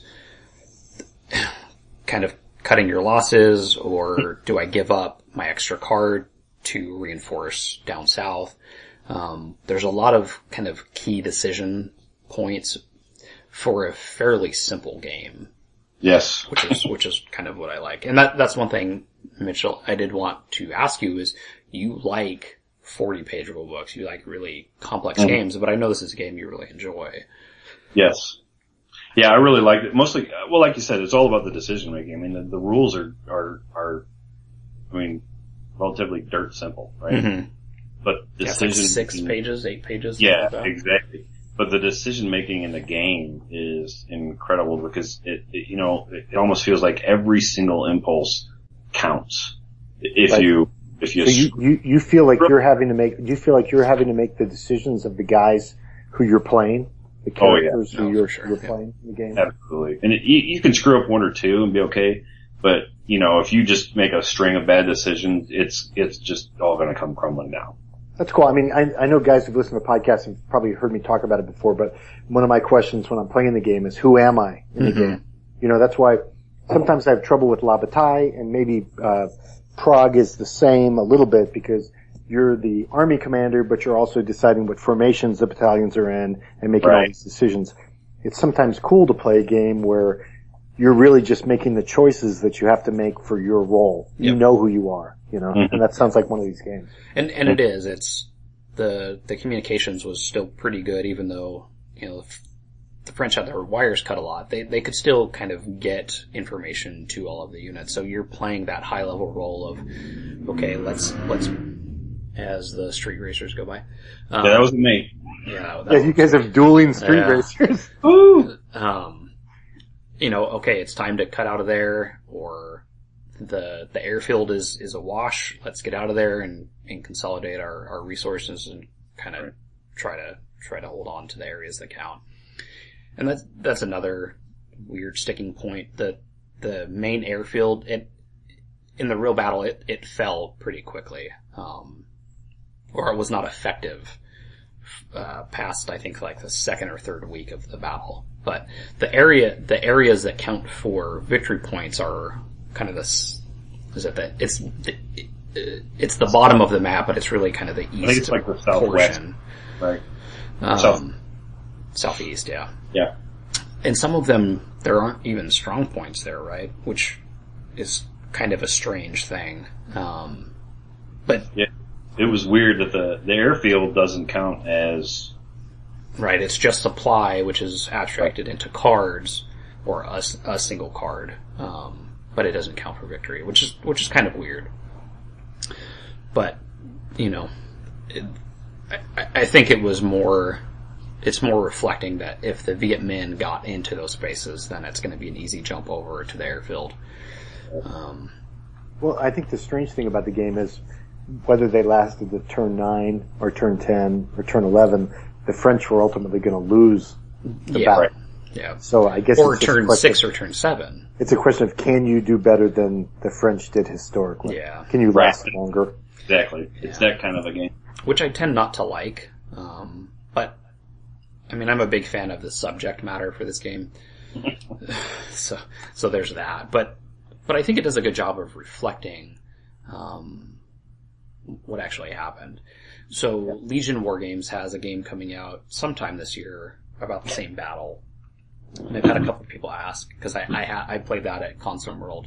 And a couple of people have asked, like, which one would you recommend? Which one's better? And I think Storm over Dien Bien Phu does a better job of reflecting what the position the French were in. The French are pretty hamstrung. There are spaces on the board that the French cannot go because they wouldn't have gone there. It's also very easy to play. There's a low barrier to entry for rules and for time and all that stuff. The Legion game probably reflects it more from a tactical simulation. But Storm Over does a better job strategically of the big picture of what was actually happening. So I mean, it sounds like they made a fun 4-hour game that puts you in the same position as your historical counterparts, gives you the feel for the battle without adding too much complexity or making it too much effort to play. Yeah. Yeah. Which is great. I mean, it's a win all around. That's great. All right. So 1 to 10. What do you think? I'll give it an 8. In beers? What about you, Mitchell?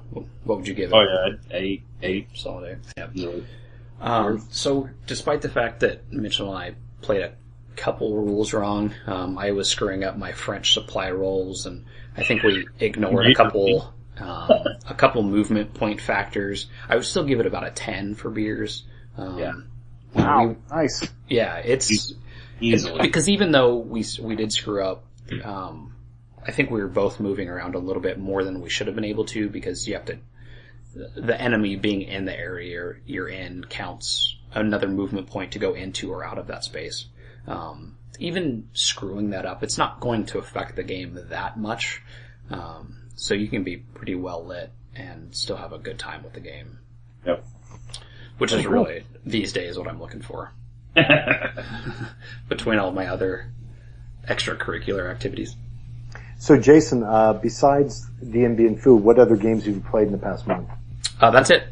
Oh my lord. Yep. Just Twister, Married Twister. Not even, yeah. All right. What about you, Mitch? What games have you played this month? Me, well, obviously Next War Taiwan is testing, but Thunder Alley, a lot of Thunder Alley. We played that a couple times. I played a game of Flight Leader. I don't know if you remember that one or are familiar with that one. That was kind of cool. What else have we played? Played Bar Prague with Lucas. That was pretty cool. Oh, cool. So how's Lucas doing getting used to the game? He loves it. He was killing me. Like, I bought Prague, so then I bought Loiset, so then I bought the primer, so then I bought... Nice. Yeah, dude! That sounds about right. So he's killing me. He was killing me. And then I think that's it for this month. Yeah. I should mention, I forgot, I've been playing on Vassal. I've been playing 1989 with Mike Haggerty. Mm. I forgot about that one. The whatever's not for Mike, it's more for the game. Okay, so I love Mike. Mike's a good guy. Mike's my boy. Yeah, that's cool. We're good. And again, Messy Game Room. Always listen to their stuff. We love them. One of my favorite podcasts. Love Marshall. Love Mike. Great guys. Great guys. So I've got 2 games of Liberty Roads going on right now, and it's kind of accidental because I wanted to play Hoplite with Ralph, but then I realized as we were getting ready to play, the Vassal module hadn't come out yet. Yeah, that'll stop you playing on Vassal. So spoiled on modules that I just kind of assumed. So I basically tricked Ralph into playing Liberty Roads, which is a World War II game. Not as bad as if I'd made him play a Civil War game, but World War II is American Civil War game. Right, that's correct. American Civil War. So I'm basically in that game. I'm the Allies. Ralph's the Germans. I've already mentioned that Ralph already had a moment where he almost crippled me, and I think he might have just felt bad for me. So I landed in Normandy. I've been doing okay advancing, and I've recently also made a landing in southern France from the Mediterranean. So that's what that game's doing in Liberty Roads. Then I've also played a game with my best friend Greg, who was supposed to come and play face-to-face Hoplite, but got sick, so we instead played Liberty Roads on Vassal. Nice. And Greg was the Allies, and he decided to land in western France, near Saint Malo instead of Normandy. That's cool.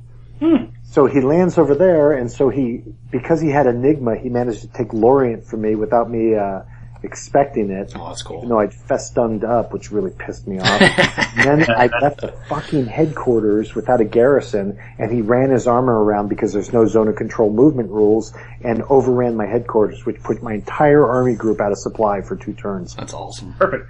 So that was a huge disaster, but even despite that disaster, I've almost managed to reestablish a line, kind of along, Sword Beach going south to kind of keep the Allies back. But the interesting thing is because Greg had to put Pluto so far west to convert the port at Lorient, now he's advanced east, but he's out of range of his supply. So he can't use a lot of the really good support markers because he's too far away from Pluto. So his decision is, does he move Pluto or does he keep Pluto far to the left to convert all those ports to get more support markers? So what the games really show about the Liberty Roads is it's incredible that you can have a game where, first of all, you can land on any beach you want to. Yep. Which is awesome. But the real interesting thing is you have 2 players that are playing the same game that have problems that are completely different from each other.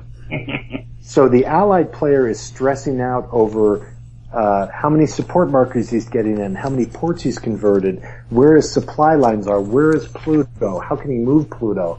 Meanwhile, the German is just desperately trying to get reinforcements up, build a defensive line, and hope that Hitler doesn't hate him. So, which he will eventually. It's amazing. Like I gotta say, like you're playing 2 guys are playing in 2 different games at the same time when you play the game. Yeah. And it really is a beautiful design that I love how they did it. Yeah. And it's funny because the combat system is pretty simple. It's basically the just rules are pretty simple. Yeah, the odds, and then you can manipulate your tactical results, but the turns take way longer than you think they should, and it's just because the players are agonizing over what they have to decide to do. Yeah. So it's not like, it's nothing to do with the complexity, but I'm always like, oh, we should be able to knock out like 4 turns tonight. Yeah, no. And we end up doing a turn and a half because you end up sitting there like, oh fuck, what am I supposed to do with this guy? Right. Yeah. Dude, those are the best games right there. Yeah, it's a fantastic game. And I was actually looking at getting Roundhammer, and Mitch had tipped me off to a guy who was selling a bunch of stuff, but it just ended up being too expensive. Yeah, so Roundhammer's like the 1943 invasion, but I passed on it because it was too much. So then I'm playing ASL starter kit with John. We're having a blast. We're doing Decision at Elst. In fact, we played for an hour before we did the podcast. And part of it is just because John's a great guy and he's a blast to play with. John's hilarious. But but there's something about the game, ASL, that's just a lot of fun to play. So we're enjoying it, going through, puzzling through the rules. I'm playing Quatre Bras, La Bataille with Jim Corrali, and my cav overran a bunch of his batteries, so that was a lot of fun. He blew off the head of one of my cavalry brigade commanders with a canister shot, so that was not cool. Terrible host, because he was hosting that game. Yes, that's your guess.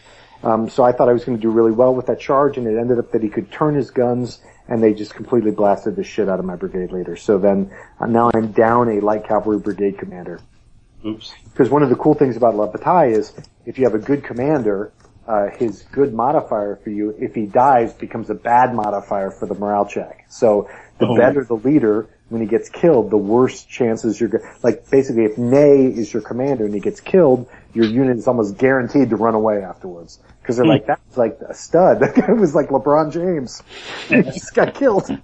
Nice. Sorry to make a LeBron James reference. Yeah, you should be ashamed of yourself. Older war gamers now are really angry with me. But they probably left after the first F-bomb, so they probably aren't even sitting here anymore. Fuck those guys. Yes, so those are the games. I've got so many games. You're busy. So many games I want to play. I'd like to play OCS with Jeff Reeves if he ever gets a chance to do that. I'm setting up Last Chance for Victory because I'm going to play that with the Duck. So I tore down Death Ride because I just had to move it off the big table so I could put Last Chance for Victory up. So that's the Dean Essig Gettysburg game, which I'm really looking forward to. You guys are going to play it on Vassal, or are you going to play it on? No, we're going to play it on Vassal. Okay. But I want to set it up anyway. Right, of course, because I'm like, there's a bunch of small scenarios. What am I? I think I'll do the second day of the entire Battle of Gettysburg. So that's cool. That's currently. So, and it's kind of cool because when you set it up, you start to realize, wow, how far out was Sickles? Look how full deployed he was, but he's kind of a shield against the attack. So, it's cool. So I'm getting excited about that. So those are the games I've got going on right now. So not much. Just been hanging out. Yeah. Laid back. Yeah. But I'm barren, so pretty much that's what I do now. I'm not fertile like Jason, so I can avoid them. It's glorious. Mitch, do you have another review? No. Do you have any games coming up? You're gonna play? So, Thunder Alley, the guild game is next Thursday. That'll be fun. Do you have any war games you're gonna play? OCS is set up. Funny you should mention that, Dave.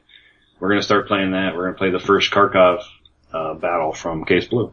Oh, that's great. That's a good battle. Yep. That's the one I played with Jeff to kind of show him the system when we first met on the guild.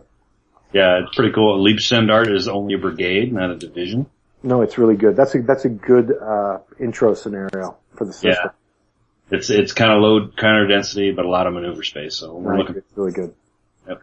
And then in August, Jeff Reeves is actually coming out to my area, so he's going to come by. We're going to play some face to face. Oh, that's cool. Awesome. Well, I have another review real quick.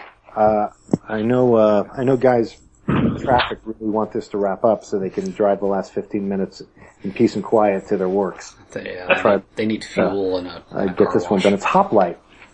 I ordered Hoplite. Oh. I played Hoplite. Series. Is everyone still there? I'm here. Can you hear me? Yeah. That was weird. Can you hear me? Yes. I hear you now. You're a good Verizon commercial. Can I start now? Or Please. okay, so I'm reviewing Hoplite. Great Battles of History. Yep. So it's warfare in the Greco-Persian age. And this is a big series, but this is the latest edition to come out for the GBOH series. And do we know anyone associated with this game? No. It's Richard Berg and Mark Herman. Those are the designers. We're not the podcast with Mark Herman on it. No, we're not. Okay. No, they didn't use Ralph for this one. So that's a deducted -1 off the fun rate. And so basically what it is it's a bunch of different battles. It's focused, obviously, since it's called Hoplites, the main players in this game are going to be Hoplite warriors. Sure. And, it's pretty cool. It's a simpler system than the old systems that they had, where now it's kind of chit pull based. So it's like, Chariots of Fire. So you're going to pull chits, and there's a momentum chit to decide when each command's going to activate. The hoplites are interesting because they were kind of amateur fighters. So kind of when they see the enemy, you have to roll to see if they're going to walk, trot, or run towards their opponents. And that's all at different speeds. You guys there? Yep. Okay. So you can never tell We're what a rapt audience. Yeah, right. You guys are just riveted. You can never tell at what speed. So the hoplite lines will kind of start to break up as they run towards each other. No, that sounds fascinating. Oh, it's cool. But it's only the first time, I think. So after that one impact, then they'll follow orders and move normally. So running is good because you kind of get a bonus for impacting the enemy for the first combat, and then you kind of get locked into this linear battle of these phalanxes that are fighting against each other. And you roll and they do damage to each other, and then once they reach a certain point where their hits get too high, you have to start doing basically morale checks.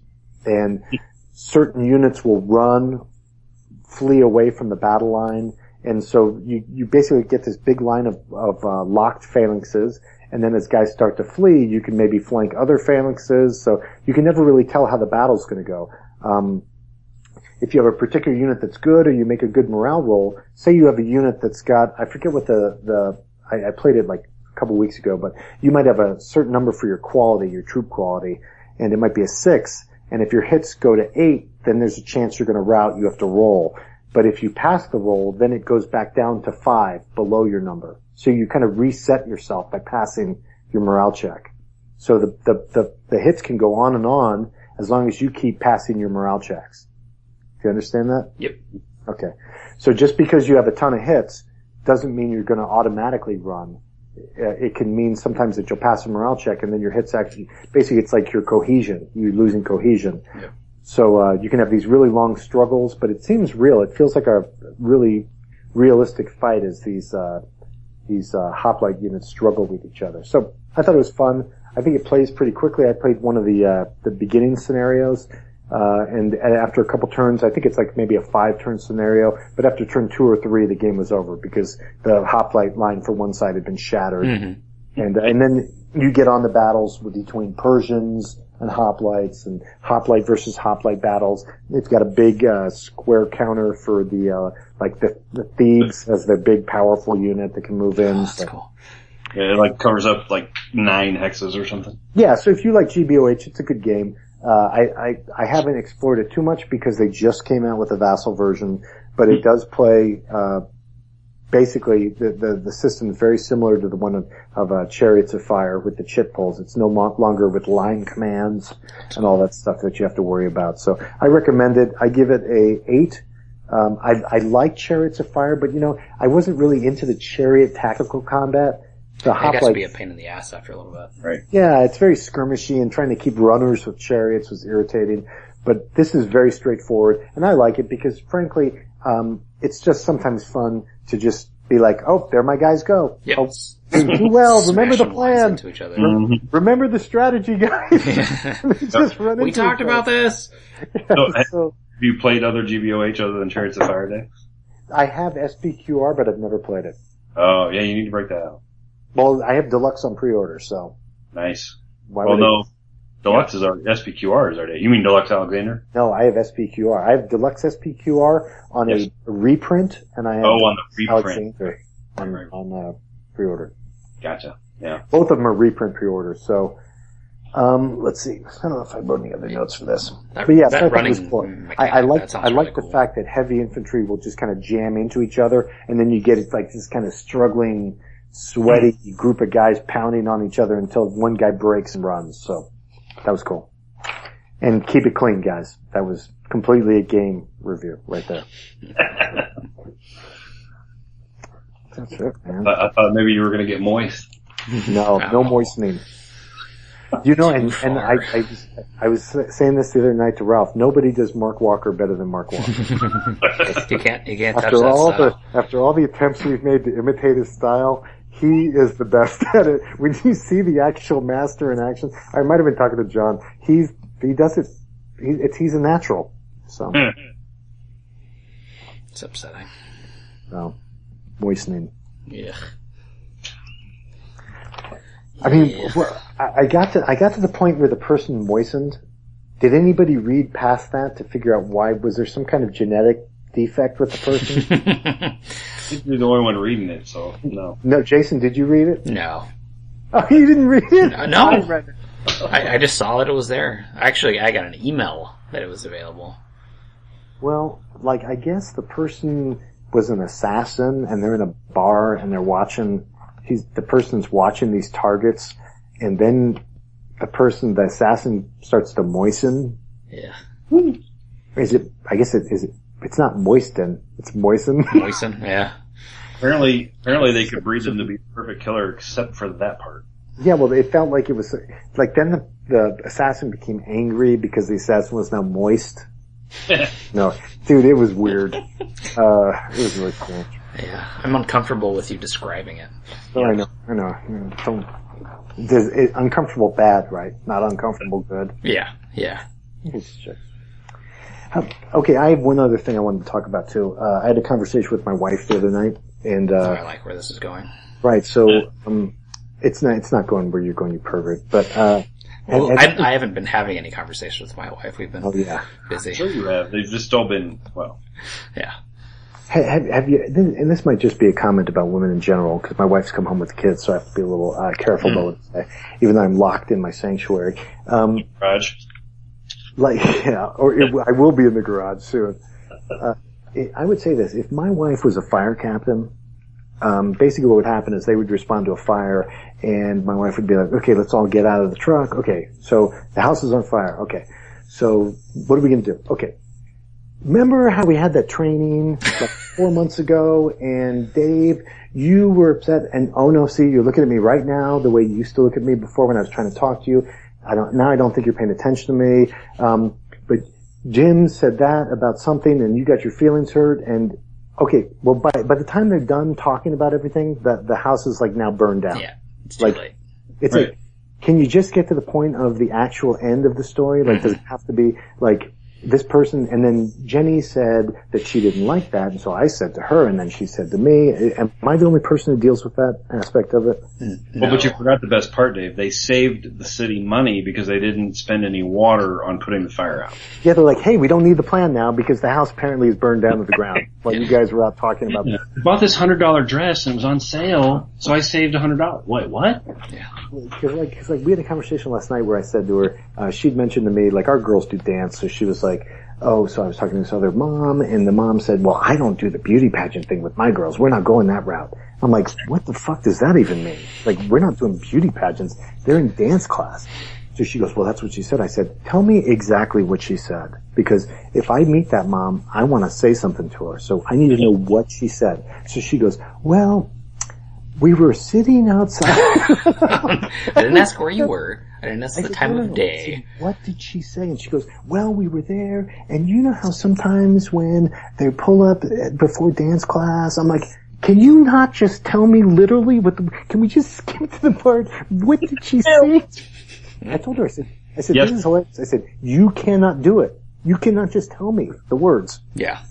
Right. So to answer your question, Dave, yes, you're the only one that ever has to deal with that. My wife is baking cake. Yes. Yeah, but it sounded like she was beating it out of the pan with a hammer. Well, you know, we have the fancy stand mixer. She had to get all the batter out. It sounded like she was chopping something up. I'm like, what the hell do you chop up to put in a cake?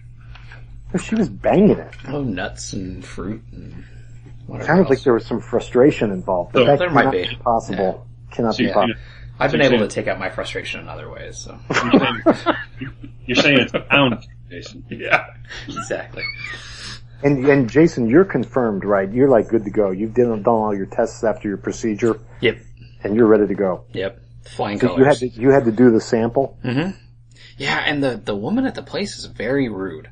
Like, I don't want to be here any more than you want me here. You don't need to be rude to me. Don't you just have to deliver it to them? No, I have to go in and sit in a room. See, they gave me a paper bag with a little vial in it. Yeah, but then they die, like, right away. No, but okay, so... yeah, because yours, they just want to make sure there aren't any living. Mine have to be living. So they need fresh. But they don't want mine to die either. I mean, if mine die and I'm actually not... But what happens is,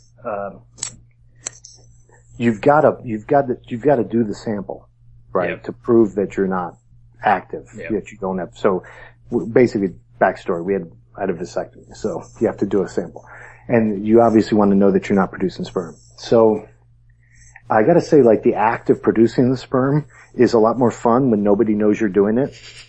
Like when when an entire office of women know. When I can be sneaky, it's more fun.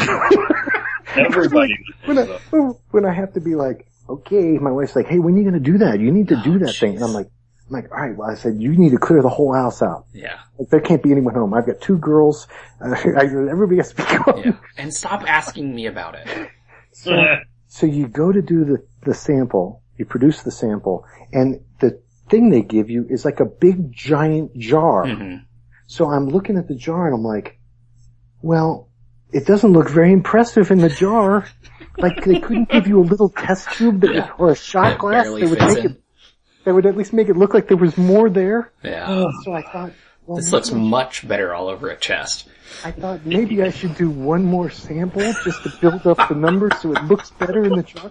But then it said I had to get it to the place in an hour and a half. Yeah. And I'm like, I don't think I can do that. Yeah. I said, I don't think I have the legs to do that anymore. Oh, that's funny. Because I'm like, I cannot wait an hour. Yeah. So I had to put it in a paper bag, take it down there. The lady's there at basically a walk-in window at the lab. I hand it to her. She looks at me and she's like, oh, I know what the fuck this is. You perv.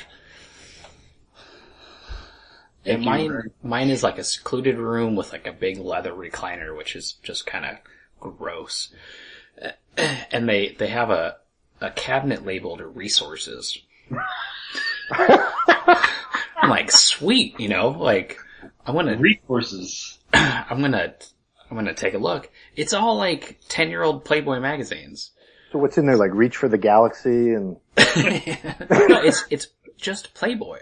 Like this, what am I supposed to do with this? That's gross. Yeah. Can you even get the pages apart? I mean, is it like... You're like, I'm just gonna look at the cover. I didn't touch them. I just took a picture and sent it to my wife and said, this is all they gave me to work with.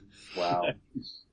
Yeah, see, I think, like with us, they don't make you go in. You just deliver it. Yeah, we had to go in. And it's like you can't use any lubrication, even saliva, and it's like, very specific. That is pretty weird. Very specific. Yeah.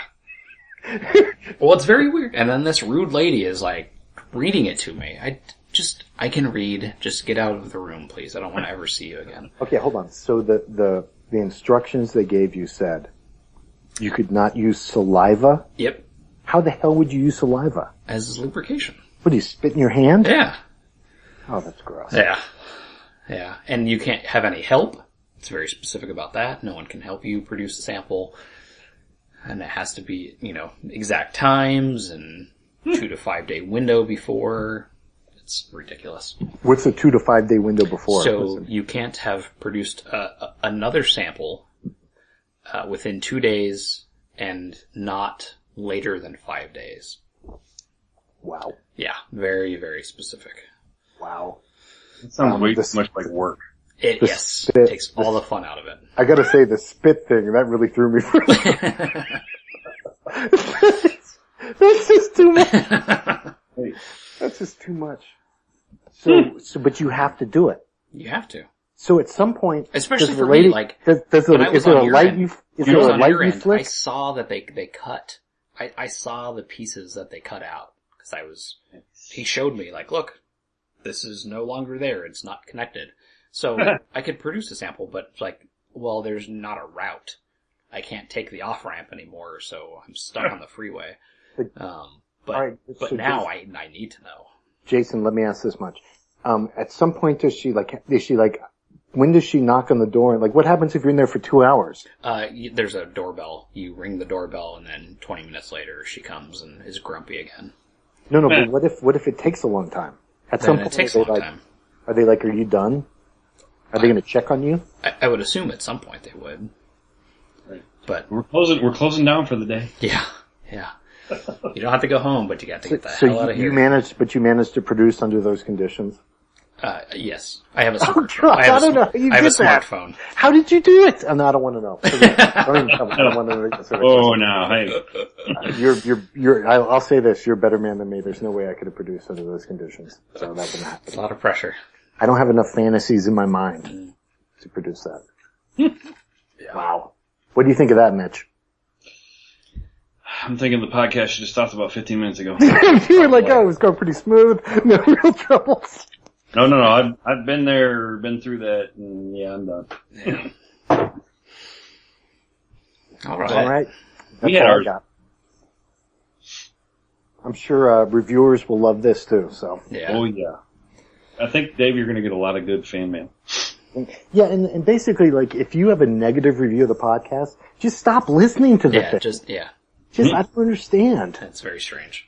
I mean, we tell you it sucks. It's a horrible podcast. Right. The We don't film want is new good. listeners. Stop We don't- listening. Yeah. We Right. discourage listening. Absolutely. It's a very select audience, and you're not in it. Exactly. Yeah. Just listening. We need less listeners, not more listeners. Wait. Oh. It would be cheaper. Yeah. Right. Hey, Well, you got that's anyone? all. That's all I have, boys. Awesome. That's it. That's Been it. fun. Yeah. Are we done? I think so. All right, man. Put it up. Cool. Visit us at http://boardgamegeek.com/guild/1660 or contact us at advanceaftercombat@gmail.com. How about my heavy breathing? Oh, that's all right. That's my favorite part.